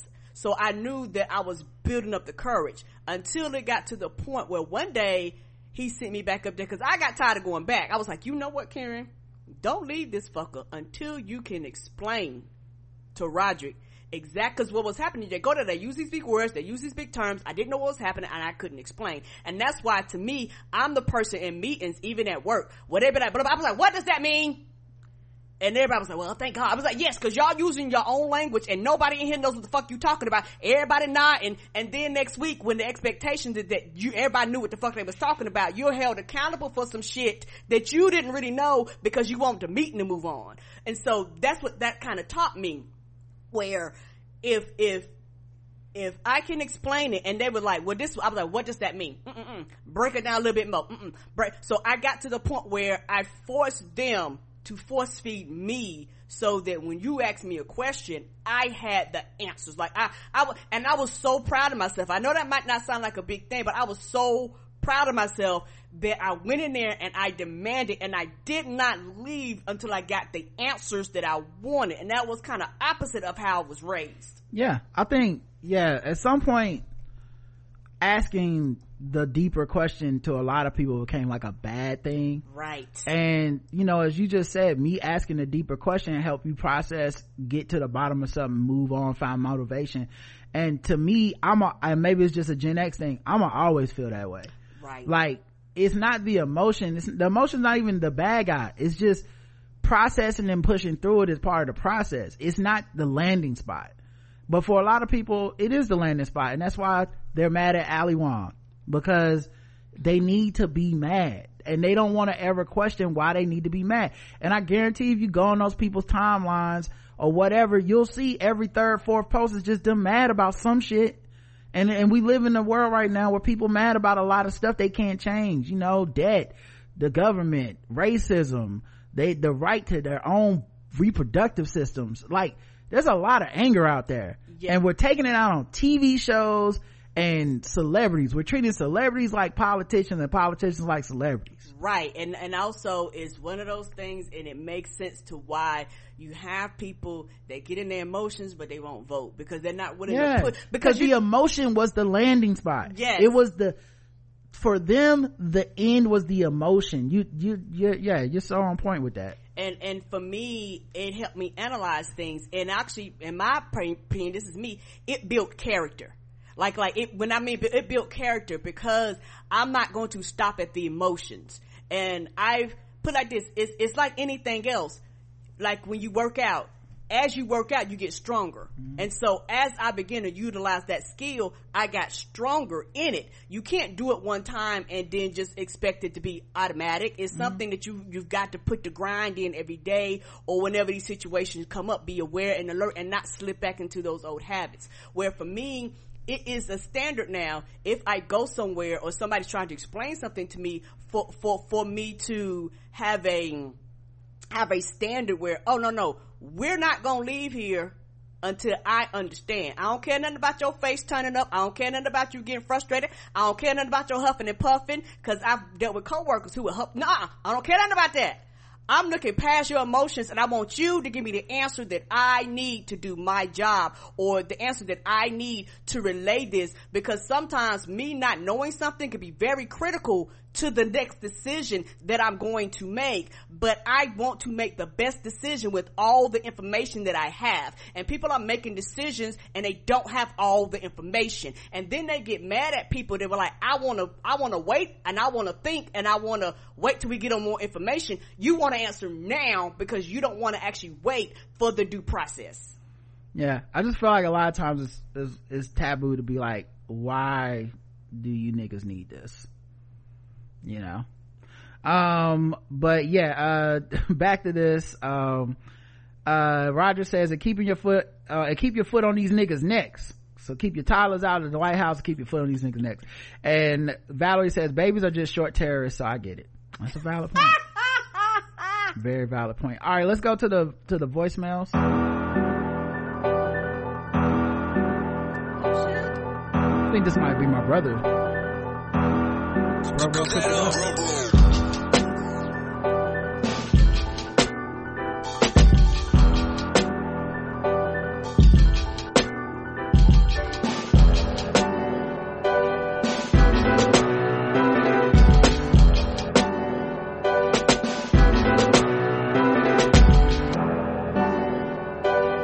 And that's one of his older beats too. He be trying to take you on a whole journey. It's only 30 seconds in. I feel like the song hadn't even started really.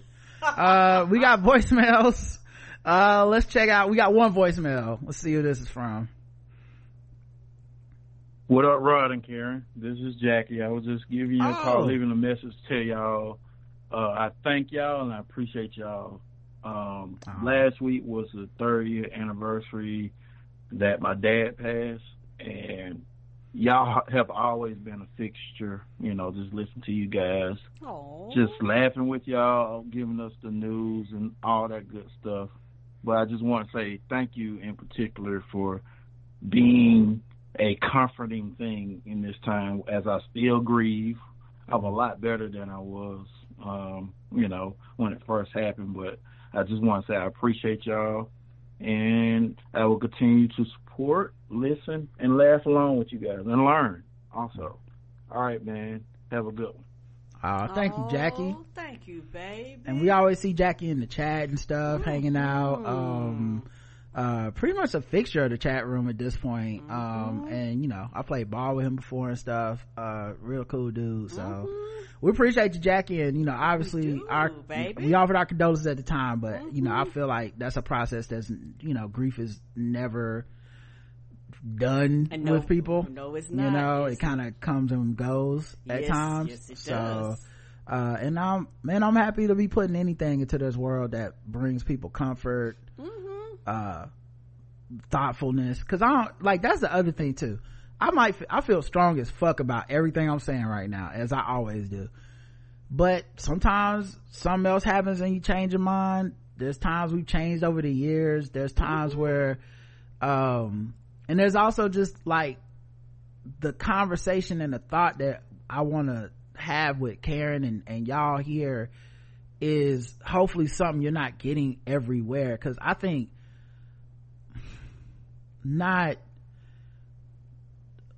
I'm trying to find a way to say this that doesn't disparage a lot of other podcasts.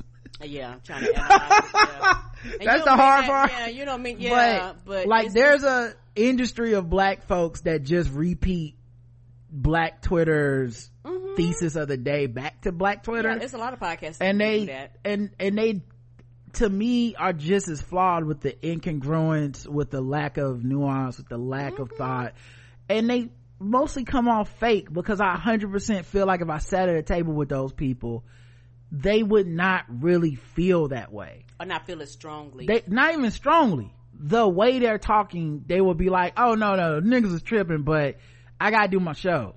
Yeah, and my show don't like insert random person here, so I can't fuck with them. Right. But I don't have a real problem with that person. No. You see what I'm saying? Like I get those vibes from a lot of shows, and I just don't want to do a fake ass show like that. I would like y'all to feel like at least y'all are getting some reality here. And I think just like all good comedy and all good art, the unifying thing is in the individualism. It's in Karen telling y'all about her experience on the campus with financial aid and all that. At some point y'all were in those shoes, just maybe not the same shoes. Right. Somewhere in your life you was like, oh yeah, I wasn't speaking up, or I might be going through that now, and I need to push through this so I can get to where I need to go. And I think that's what makes the Blackout Tips dope. I don't think just us all sitting around pretending to be fake ass like this tweet was popular on Twitter and I agree with it because I need y'all to talk about me the same way. Fuck that shit. Right. And it's not the same. And when you talk about the emotions now, I'm to the point to where sometimes Roger gotta tell me to calm down, because now I don't get sad when shit happen. I get angry and I get into fix it mode, like what can we do to fix this, and we gonna get this right. And yes, let me live by my name and let me get to emailing people and typing letters. I become the whole full-fledged white woman of color on shit now. Like, so I went almost like to the opposite end, where I was like, well, what you ain't gonna do, you finna try. I become that person. All right, let's go to the emails. This is the last thing.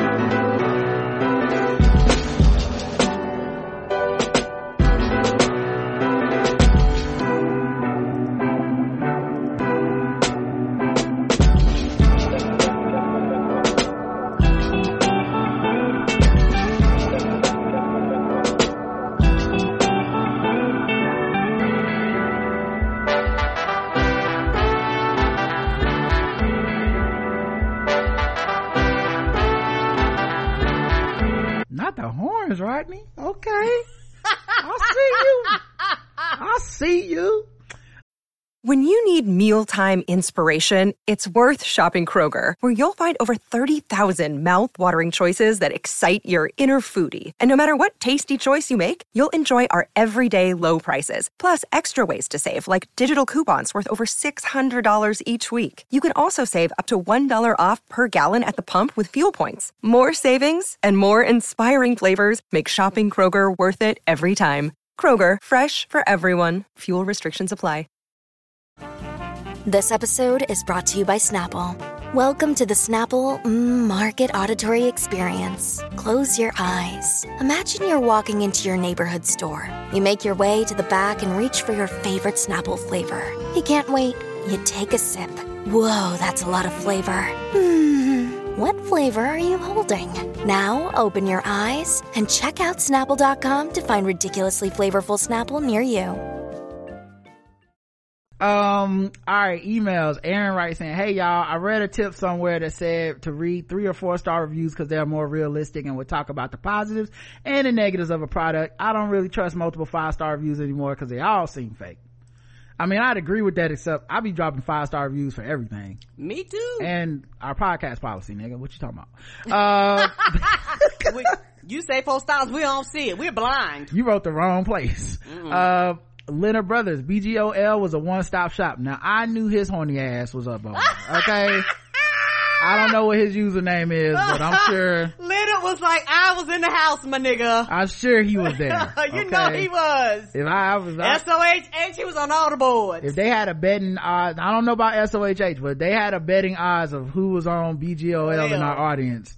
Leonard Brothers is in the top 3. Best. Yes. And he went number 3. Right. And you know who wasn't on there? JL Covan. I'm sure he wasn't. No. Leonard Brothers says, what up, yo? Shout out to the person who mentioned BGOL in the last feedback show. Man, that place was the shit. LOL, Rod, I know you and some of my other favorite podcasters were on the old SOHH census board back in the day. I was never a member there. Told you. But I used to read that shit all the time. I actually discovered BGOL because of SOHH board. Okay, like, he was around, he just never signed up. Okay, like you said, the initial draw to BGOL was the porn, but once I started looking around, I realized there's a lot more than that on there. It really, like, I know how it sounds to y'all that's never heard of this or don't care, but right. I really cannot stress it was actually like a hub, a one-stop stop. It was like a place for black people that were attracted to black women to hang out and talk, but also like it was more than that because there were boards that, you know, with women on them and stuff. There was like, it wasn't all just horned up dudes jacking off. It was a message board that just wasn't that just had porn on it too. Like, anyway, I actually did post a lot for a while. I'm not gonna tell y'all my screen name though. I know but whether I was posting or just scrolling through some of the different pages on the board, I came across a ton of dope, interesting content, everything from topical discussion, silly shit, software, movies. Oh, software, nigga. Oh, the programs I used to download off of BGOL. It really don't make no, cause there was like a thread for everything. And I'm talking about, I was getting the Microsoft Office suite off of that shit. Like, they'd be like, download this shit, unzip it on your computer and put this password in, and now you got Microsoft Office suite. And that's when them bitches was expensive to get. You were paying hundreds of dollars for the whole suite. And listen, I'm not even finna pretend like, cause some of y'all like, really, you downloaded it? Nigga, I was downloading the porn. If the viruses was on the shit, they already got me, so why not get a useful program?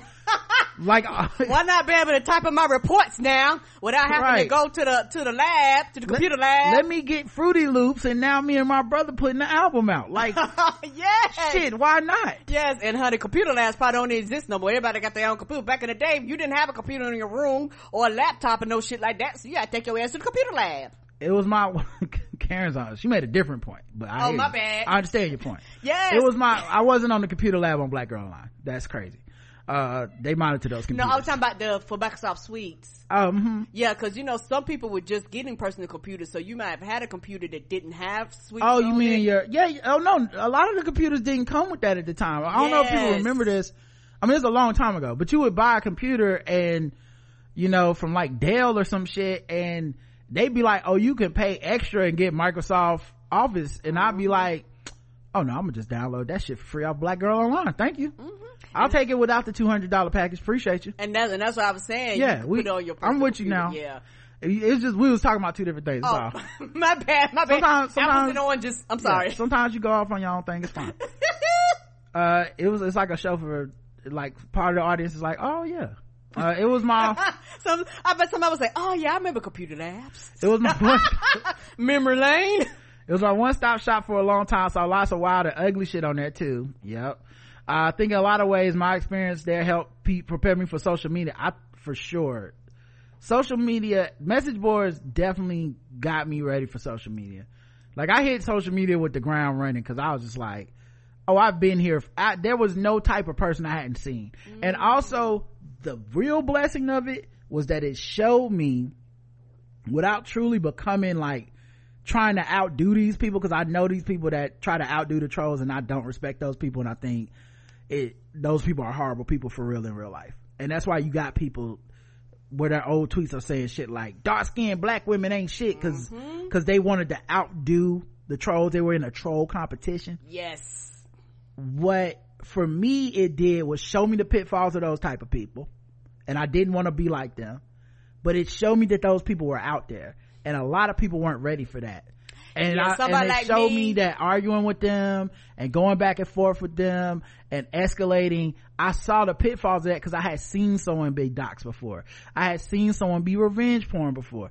I had seen someone be threatened online. I had seen so much shit that I never got on Twitter and felt like, well, this ain't real life. I was always kind of like, oh yeah, at least I always had a little more knowledge than others. I still made mistakes and tweeted shit that I'm sure I regret, because it's impossible to tweet that many things over that long period of time without learning and growing. But I just didn't hit the ground completely thinking it was all made up. I still remember very popular users would be on Twitter like posting pictures of their titties and shit, and I'll be like, wow, that person does not understand everyone can see this, and it's forever.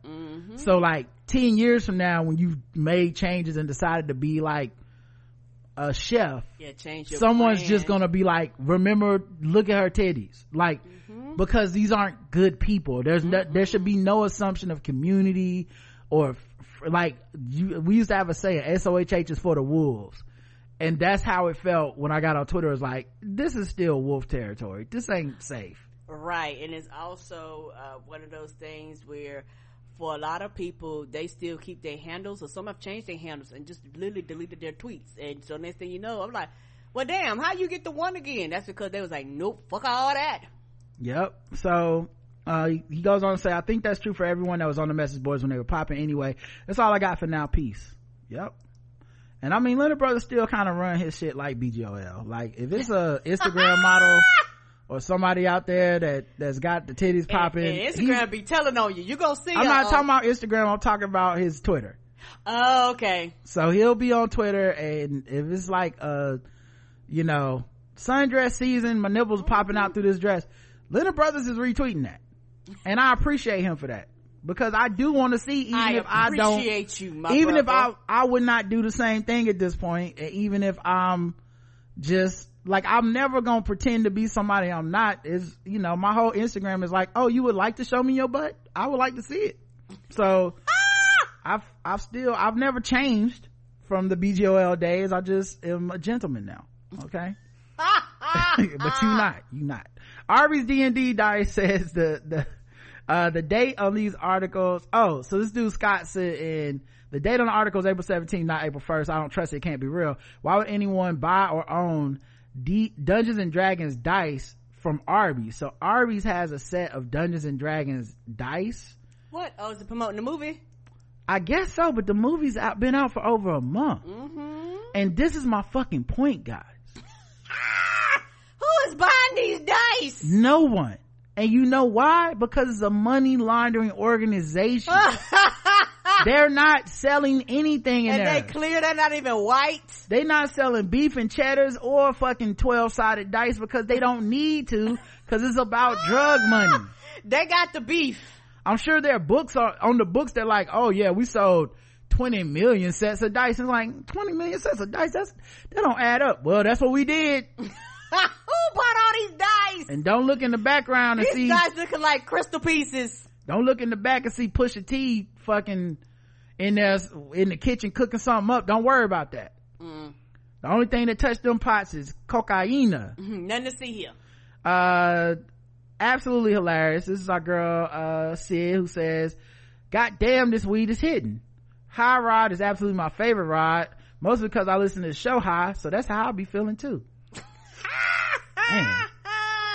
So then you got to hook up, DM me on Instagram, girl. I need to I'm almost out of gummies.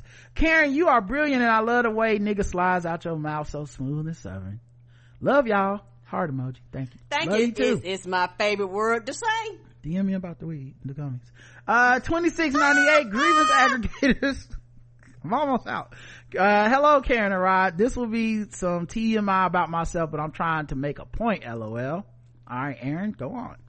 I started going to therapy at the beginning of the year, and it's helped me a lot. It's helping me a lot. One of the things I had to come to terms with myself is a constant need to keep my mind busy because I'm scared to be alone with my thoughts and sit with myself. While I don't use social media as much anymore, I keep myself busy by listening to podcasts, watching TV shows, movies, going out to eat, hanging with friends every weekend, etc. Therapy is helping me realize that I'm uncomfortable with my thoughts because I'm scared to think about my life, what happened to me growing up, dealing with my parents and others, and just not being comfortable with who I am. Hence the need to constantly do things. I'm doing better now, but it's still a lot of work. I say all this because maybe one of the reasons people love to have hate communities online and are always trying to pick apart celebrities and shows and everything else we see in the media is because they could not be okay with themselves and not ready to deal with their own personal lives, so they need to project their insecurities on the others, and they also get validation that they can't give to themselves. Nigga, that's bars. 100% agreed. Yes, you have hit the nail on the head. It's one of those things to where like I said, this is coming from somebody who has been there.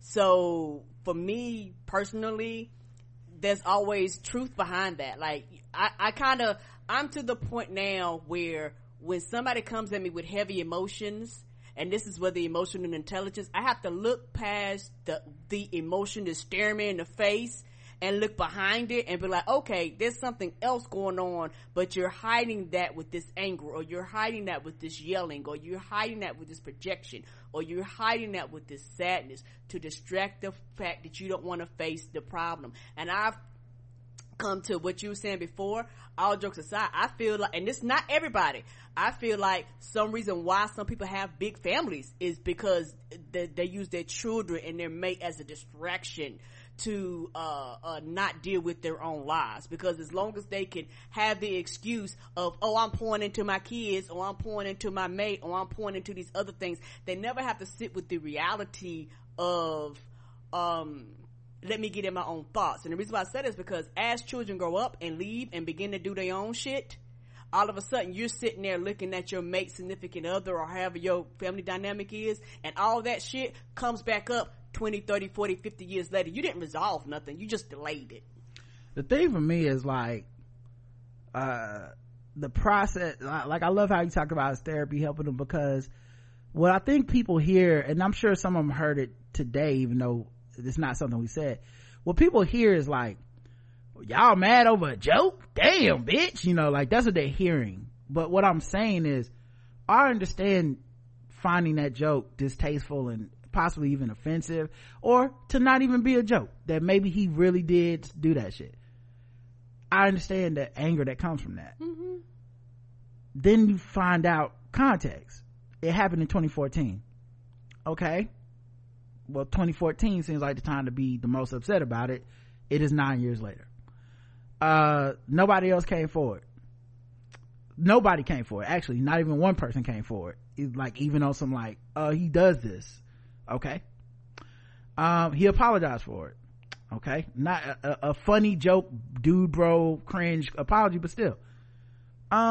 So at this, and then we now want to step to the next segment, which is, and now we need to destroy this product and the people who made it just tangentially because he was in it. Mm-hmm. Because they know him in real life and are friends with him and are not as disgusted as those of us who just found out about his 2014 comments in a 2-minute clip on Twitter.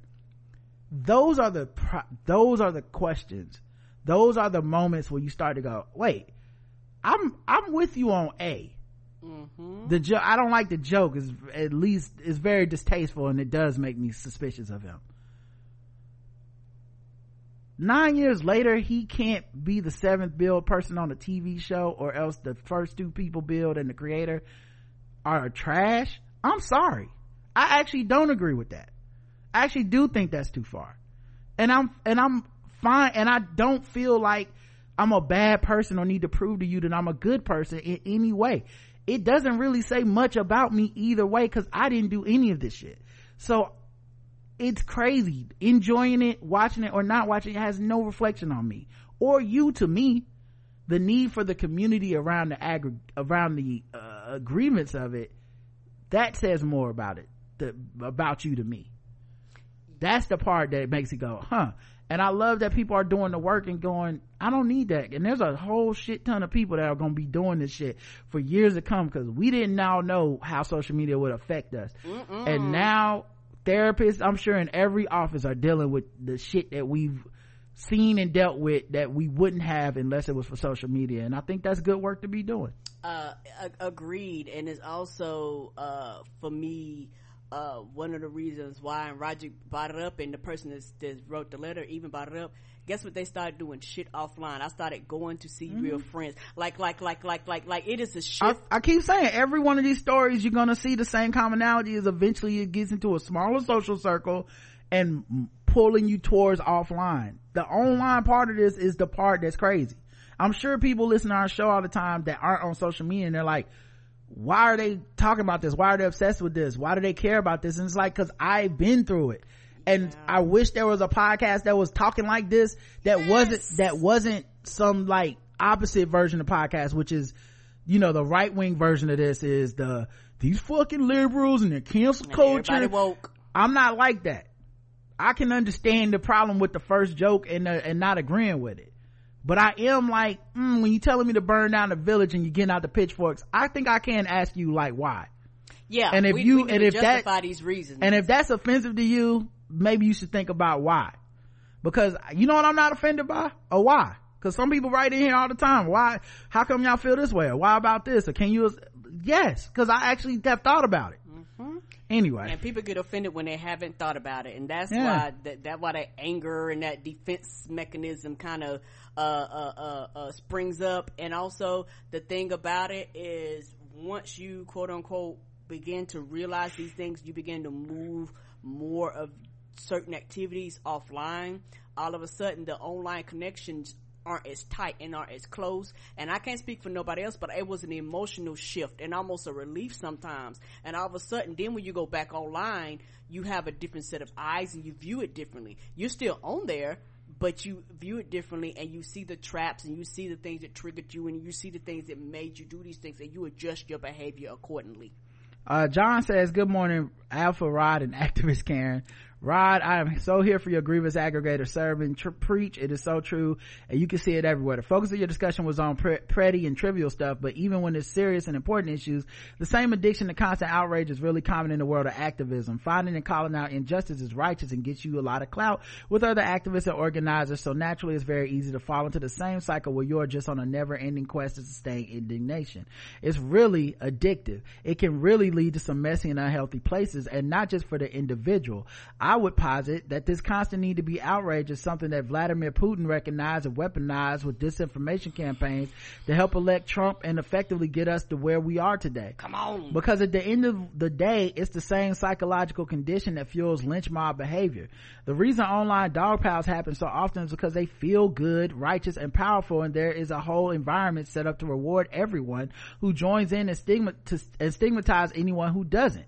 I agree completely with that. I finished watching this docuseries, and the first 3 episodes I highly recommend. It's called Web of Make Believe. It's on Netflix.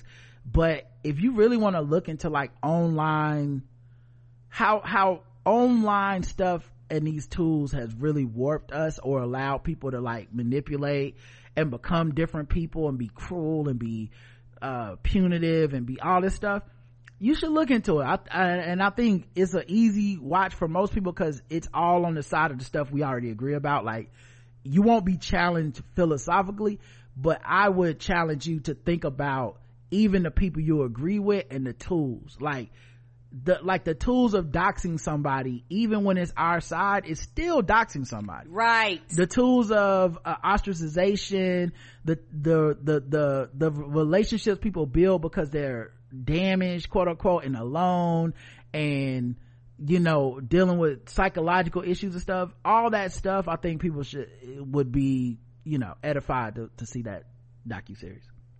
On a related note, I just so happened to stumble across this article, how to spot collective narcissism in social media posts yesterday. Anyways, one of the great ironies about all this is how these grievance aggregators seem totally unaware that what they do is essentially no different than Tucker Carlson. my nigga. Right. This is a white person, I'm sorry. No, not my nigga, but you know what I mean? My person, my dude, whatever. Yeah. Yes. And that's the thing. They both are the opposite end. They are a reflection of each other. And the extreme is the extreme on both ends. And when you try to tell somebody that you are literally no difference, they be like, I'm different. No, you're not. The action, the foundation of what you're doing is no different.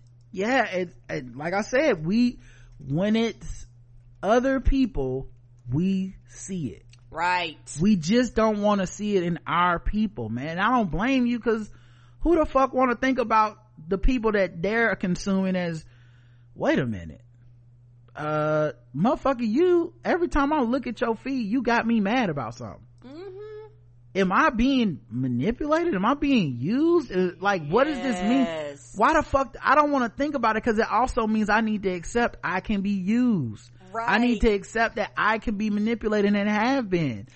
So I think those things are fucking huge, but you just don't see people really talk about it. Yes, and to piggyback on what you were saying, because once you admit that, you have to admit that you've been duped, which means you have to also admit that you're at fault, which means you also have to acknowledge the actions that you did.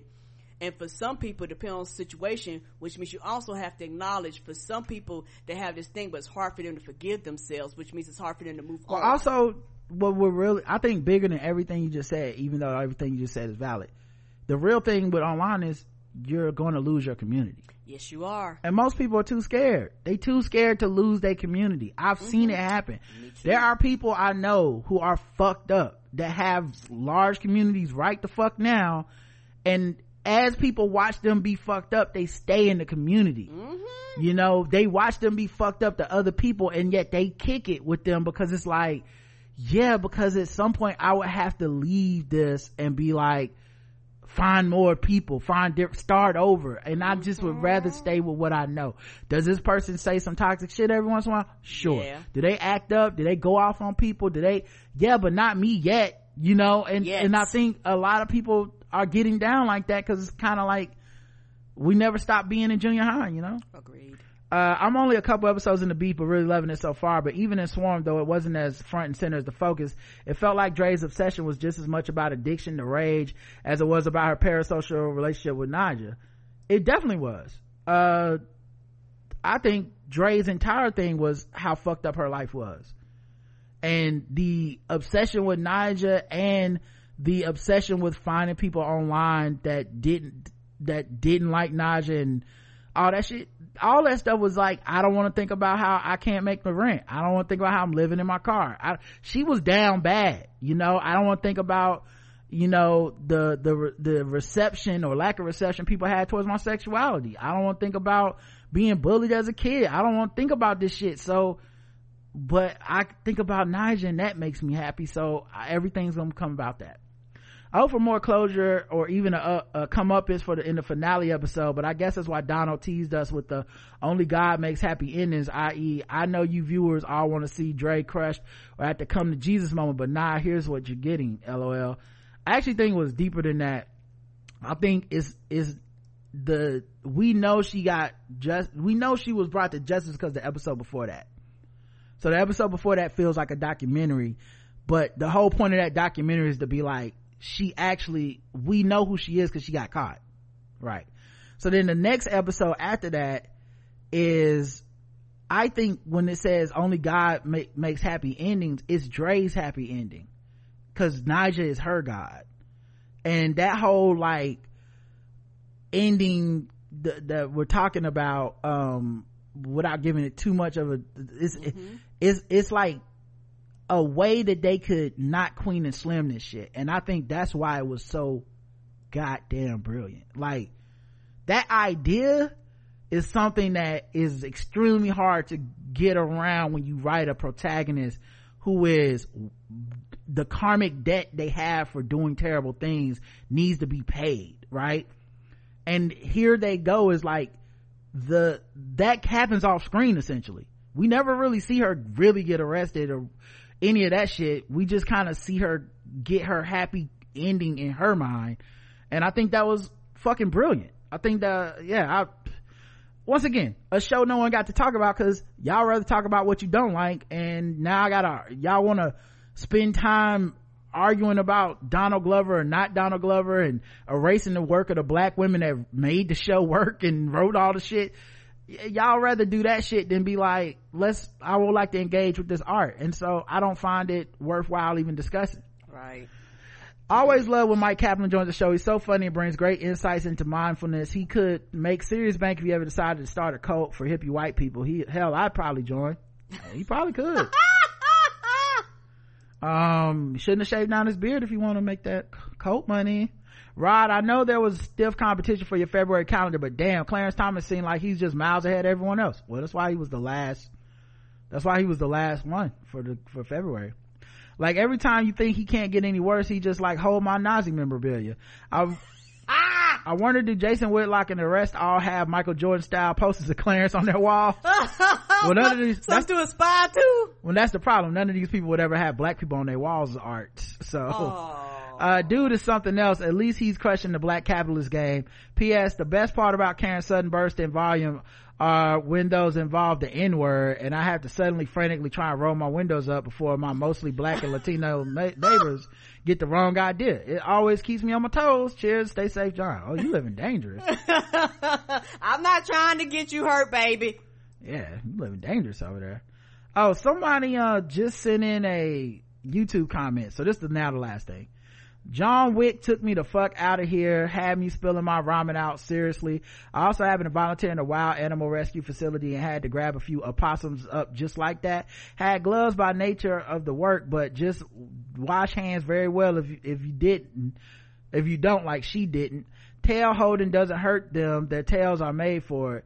They love to hiss and growl like they're fierce, but it's to show that they mostly just want to be left alone and most often run away. The babies are kind of ugly, kind of adorable.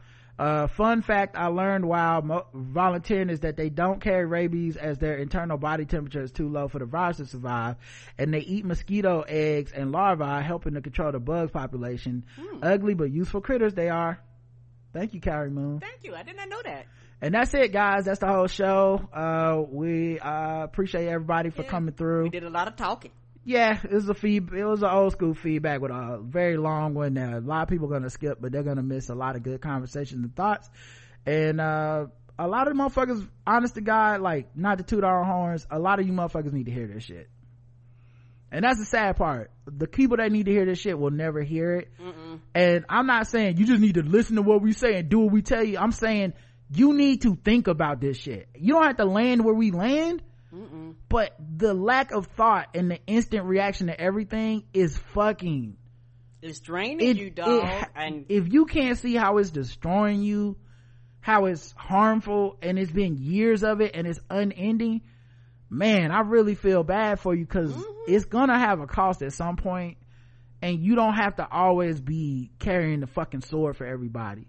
You know, I've seen y'all, the angriest people online, I've seen the stuff they share about their real lives, and no wonder, nigga. It's not rocket science. We're not all that unique, guys. Human beings are almost like robots. If some shit is going wrong, it's a reason now you need to be canceling the next celebrity, because you don't want to think about, the rent, or you don't want to think about the job or the relationship. Y'all know what it is. So anyway, man, appreciate y'all, and we'll be back with you soon. It's gonna be a really busy week for me the next couple weeks. So we may or may not get to the 5 shows a week. We'll see. Until then, I love you. I love you too. Mwah.